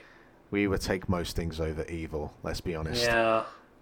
But yeah, do you have a personal kind of favorite match from this tournament overall? Uh, Will Ospreay and Zack Sabre Jr. That was a tremendous match. But you know what? I like that match a lot. Now that would I don't know. I don't think it's like match of the year, but it was really really good. But one other match in the tournament that I do want to highlight is Ishii and Hiromu Takahashi, because one of the stories of this tournament was Hiromu Takahashi making it pretty close to the finals. Like he didn't get there, but Yeah. he got pretty close. And it was him and Suzuki. Excuse me. Yeah, Minoru Suzuki and Suzuki slapped and chopped the shit out of each other, and that I was am all epic. here for that. Like it was like a 10-15 minute match, and like the first 10 minutes were just them slapping each other in the chest as hard as possible. And it was amazing. You just kept seeing their chest, especially Hiromu. I think Hiromu's got really busted open. Like you could just see the blood trickling from their chests and they just keep slapping the shit out of each other, and it was incredible. It was incredible television to witness, and you could hear the people clapping and getting behind it, and damn, that's the kind of matches you need during this kind of environment where people can't react, and you could just watch people just smack each other as hard as possible. And Yeah, we call that the Noah approach. Yeah, the Minoru approach. That's what they did here, and it was epic. I loved it. Yeah, I think for me that would definitely be one of my highlights. I think the Naito Cobb match was sneaky underrated, and I think the Naito Okada match, while certainly not like the best in this series, I think was still just like those two could have a 4-star match in their sleep really at this point. But I think that Zack Sabre is on an incredible level of momentum, and the push has been warranted by the fact that he came in and had just a tremendous series of matches leading up to the finals, and it's probably the most compelling main event they've had for a while. In terms of, I really don't know which way they're going to go with who's going to win between Okada and Zack. So good job, New Japan. You've been garbage for a while, but you're bringing it back around again. You've got me invested a little bit more than you had before, so well done. I don't know if I want to call New Japan garbage, but man, the evil stuff just takes everything down. They're still fucking going time. with it. They just can't let go. I don't know how Dick Togo got all this power to do all this shit, but man, it's not resonating with me in the least. It's bad. Like, he has to have some dirt on Gato. That's the only thing I can think of at this point. I don't know. I think they think this is like good heel heat. The problem is, but when you do that, and WWE does this too at times. Actually, a lot of people do this, but the difference between good heat and bad heat is good heat is when you do stuff and it makes me compelled to watch further because you want to see the babyface get their win and you want to see the bad guys get defeated. And in New Japan, there are times where Evil will lose, and rightfully so. But the way they do their stuff, it's so repetitive and so boring and lame, and they do it up and down the cards on every card. It gets so monotonous. It's just not resonating with me. I'd rather just ignore the show than pay attention to what they're doing. That's not good heat. No. It's bad. No, heat. you're all right. You are. I wouldn't exactly call that a contrarian take. It's No. yeah, and it's just an ongoing issue that just there doesn't seem to be an end in sight. I think that's the worst thing. Is like there's no end point for any of this currently. Even during the Bullet Club stuff, where they spent like an entire G1 tournament where just people just interfered and kind of similar to this, but just lamer. Even during that, though, at least there's a story to it, and it was toned down after. This it has not been toned down. If anything, it's been like they're building to a show Desperado match, and I cannot tell you. It's so sad with Show because Show is extremely talented, and for me, it was like I could see this guy being like the top babyface junior ace in the next few years, and now he's a heel. He's not. He's going out of his way to have bad matches. And now I'm going to have to watch this in Desperado, and they're going to do lame stuff. It's good. There's going to be stuff with the wrench, and all this other stuff. Probably a bunch of interference from Dick Togo and everything. It's like I'm not looking forward to this at all.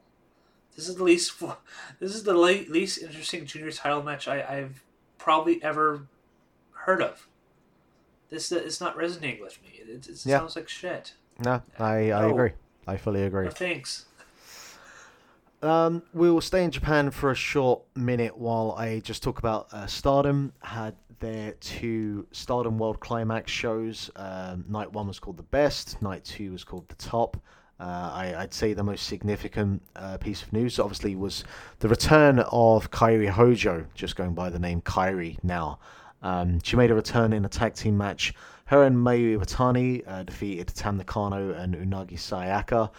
And I wouldn't say it was any kind of like match of the year contender, but just seeing Kairi Sane or Kairi back in the ring, she obviously has a star quality and a star aura about her in a promotion that is packed with a lot of talent that now has that aura. Stardom really is just the level of talent they have and the level of depth they have up and down that roster is insane. So the addition of Kairi Sane to that roster, it's like Stardom have got like an insane year ahead of them, and I'm really looking forward to the upcoming Cinderella tournament and certainly the 5-star Grand Prix later on this year, because they have so many wrestlers to pick from to kind of push to that next level. So like Kairi looked really good here. She didn't look like she'd skipped a beat, and this is, if you want to see that version of Kairi not in WWE, like, hey, this is a great place to kind of jump back on the bandwagon with Stardom. I think she had a stronger showing the next night against Starlight Kid. Starlight Kid is someone I'm really high on. And yeah, this was a really, really tremendous performance as well.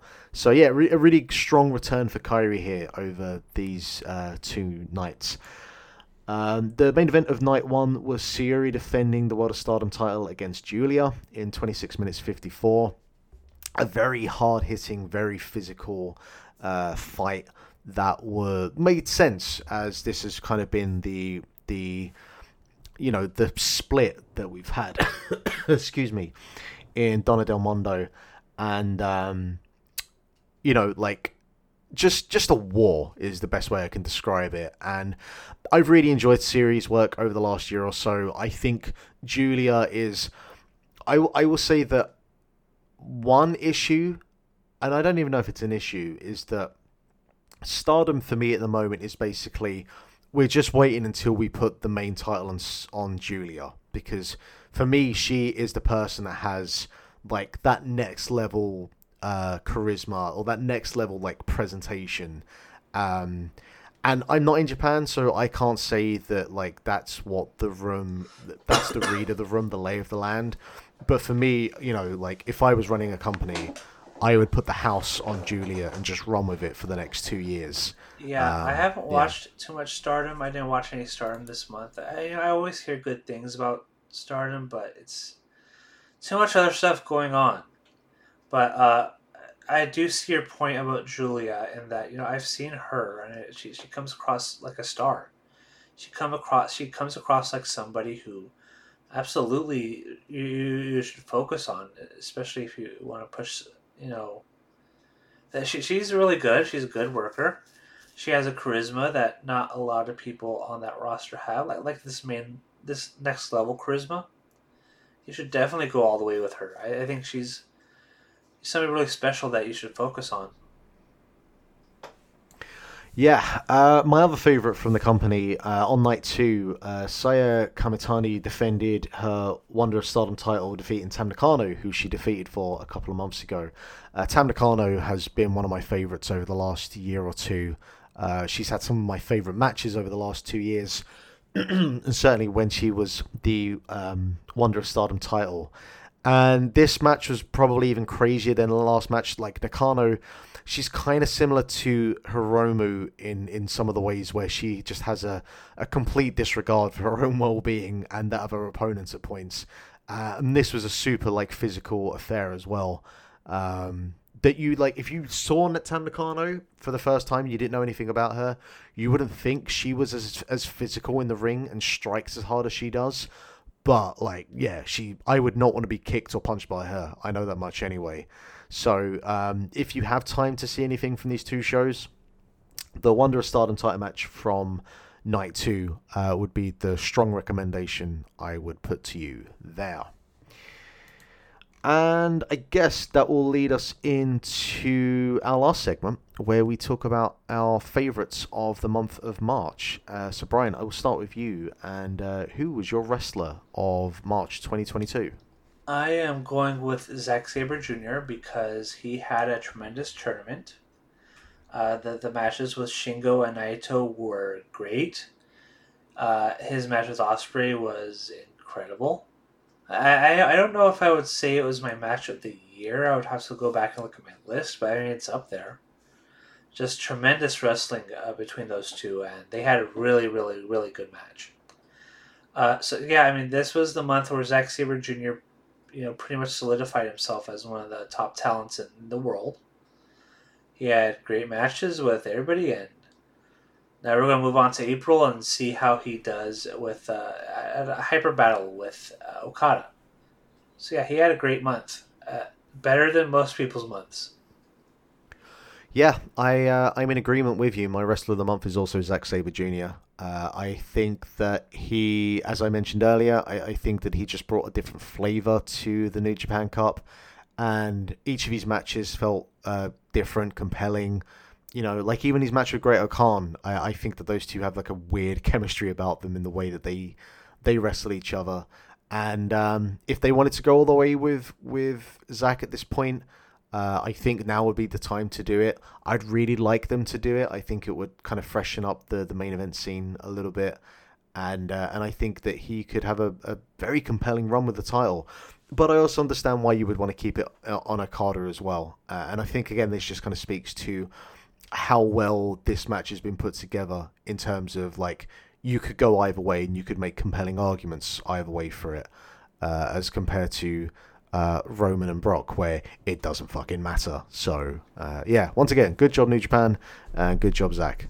You've had a tremendous New Japan Cup tournament. Your match of the month for March. My match of the month is Zack Sabre Jr. and Will Ospreay. They had again, tremendous match. Not much more to add. Definitely among the top matches of the year. Both of them are just incredible, and we'll see where it goes. I don't know if Zack Sabre Jr. will win the title, but if he does, it's well deserved because he is one of the better wrestlers in New Japan, and probably all over the world. I feel that confident about it now. So yeah, good stuff from him this month, and a great match. My match, that would probably be my top three. I do think those two, they their match from High Stakes the year before last, I want to say, was easily one of the matches of that year. So not surprising that they could follow up with another tremendous match. My match of the month, slightly out of left field maybe, is Mike Bailey versus Alec Price from Blitzkrieg Pro. This took place on the 25th of March. I recently got myself a IWTV subscription, so I've been watching just a bunch of random matches and promotions over the last couple of days or so.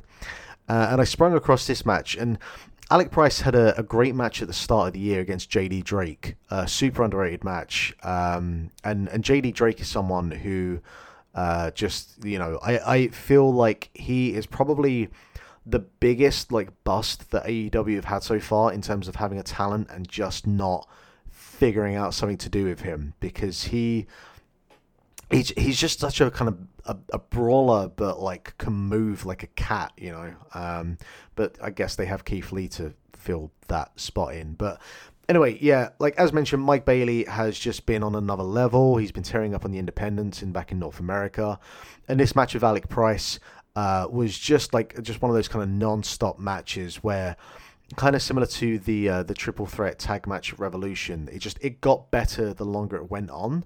And you can always get to the point, and certainly in the independents, where two guys just keep going and going and going to the point it's like you're just doing moves now, and this match should have ended 5 minutes ago. And this wasn't the case with this match. Like, they ended it right at the perfect time. It never felt like it was excessive in terms of like the moves they were doing. Everything was fluid. Everything was crisp. Like Alec Price, physically he doesn't like have that much of a presence about him, but he's an incredibly like polished wrestler for someone who's still quite young. I think he's only in his early 20s. And Bailey is is one of the best independent wrestlers on the scene at the moment, and has been for a while now. So yeah, this was from Blitzkrieg Pro. I think this match was just I only watched it the once, but I want to go and watch it again because one of the best things I've seen this year so far. And finally, we will wrap up with our promotion of the month. And I feel like this could go a couple of ways because there's been some good stuff out there. But Brian, Yeah. who are you picking as your promotion of March? I had to think about it for a while because I wasn't really sure, like what company stood out the most this month. And the answer is, I don't know. I had a hard time thinking about it. Like there's good reasons to say New Japan because they had a pretty good tournament and they had a lot of great matches. You could say New Japan. AEW, I think, has been on a roll lately, and they've had good television, and they had a really great pay-per-view. I wouldn't say it's like among the best pay-per-views that AEW's put out, but there are a lot of matches on that card I liked a lot. So, and nobody else is really in contention. So it was between those two, and after thinking about it, I decided to go with AEW, but you can make a point for either one. AEW I just thought had overall better stuff consistently, whereas in New Japan you had the evil stuff and other stuff that didn't work. But I think AEW has been more consistent and they've been pretty good, and there's always one or two good matches from the company per week, and that's really cool. So I would probably go with them. I'm gonna go with New Japan Pro Wrestling. This is the first time they have won this award this year, but I do think that I feel like the New Japan Cup was a little bit of like a return to form for them after a period of time where they've just been all over the fucking place. I feel like this tournament just had a little bit more cohesion to it. It's still way too long. 48 people is too much. It's too excessive. But I do think that certainly like the latter half of the tournament, it all came together, and I think that just a bunch of really good matches across this tournament. So, yep, New Japan, you've got it for this month. Now, don't fuck it up and keep this goodwill going, please. Because I'd like you to be a good company again. Or like a great company again, Please be good, New Japan. Yeah, so I guess we'll leave it there for your March edition of the Grap Up. Again, as mentioned, anyone who's in Dallas this weekend, have an awesome time. Watch all the wrestling you can, and then don't watch anything for a couple of weeks and get that cleanse that you need. Brian, as you mentioned, you are going to be doing some streaming of WWE 2K, or just streaming again in the near future. So where can people hit you up for that on the old Twitch? Yeah, follow me on Twitter at BR26, and I will have all the details whenever I do decide to start streaming. I wanted to do it this week, but between getting stuff set up and the 4,000 shows. I've completely forgot when hyping this week for Thursday that I've completely forgot that there's going to be shows starting tonight in a few hours actually. Yep, they're starting now. Bloodsport is on as we speak. Yeah, I think Bloodsport. I think I just saw Bloodsport starting now, so I'm gonna tune into that when this is over. But yeah, there's just too much stuff this weekend to really focus on streaming, so I'm gonna go ahead and delay it to next week. But yeah, I fully intend on streaming 2K22 and all the stuff involved there with the F4W Gaming. I really hadn't streamed in a long time, mostly because whenever I have an idea to stream, something would come up. It's always I think one thing that people don't realize when you're streaming and you try to do it consistently is that it's time consuming. And it takes a lot of time to set up and to do it, and then how you want to upload it and what you want to share with people. It can be very much a time consuming process. So certainly, I've kind of put that to the back burner for the last few months, but I am starting to. I bought software. No hardware, it's hardware. I bought new hardware, so I am getting back there eventually, and we'll see how it goes. I've always enjoyed streaming, but it's just a lot of work. Yeah, it's finding the right time to do it. And I only have one day of the week where I have time off, so it's yeah. I wanted to stream more than I have been as well, but like I decided to start doing a college course, and making games takes a lot of time. So all of the time that I was going to spend streaming, I've spent basically doing college work over the last year and a half or so. So yeah, I'm also hoping at some point in the near future I can start streaming again, but certainly not the time at the moment. Yeah, when you're focused on life, it's really hard to find time for, and especially like for me, who is working most nights. It's just like when I have my day off, I just don't want to do anything. Yeah. You know what I mean? Like there's times where I just don't want to do anything. And streaming is not doing nothing. It's doing a lot of stuff. No, there's a lot, and certainly if you want to edit the clips afterwards and put that up, there's a lot that goes into it, definitely. But yeah, we will leave this episode here for now. As always, you can catch Brian Rose on Twitter at BR26. I am at Lithium Project, and stay safe, stay sane, and we'll see you again next month for another edition of the Grap Up.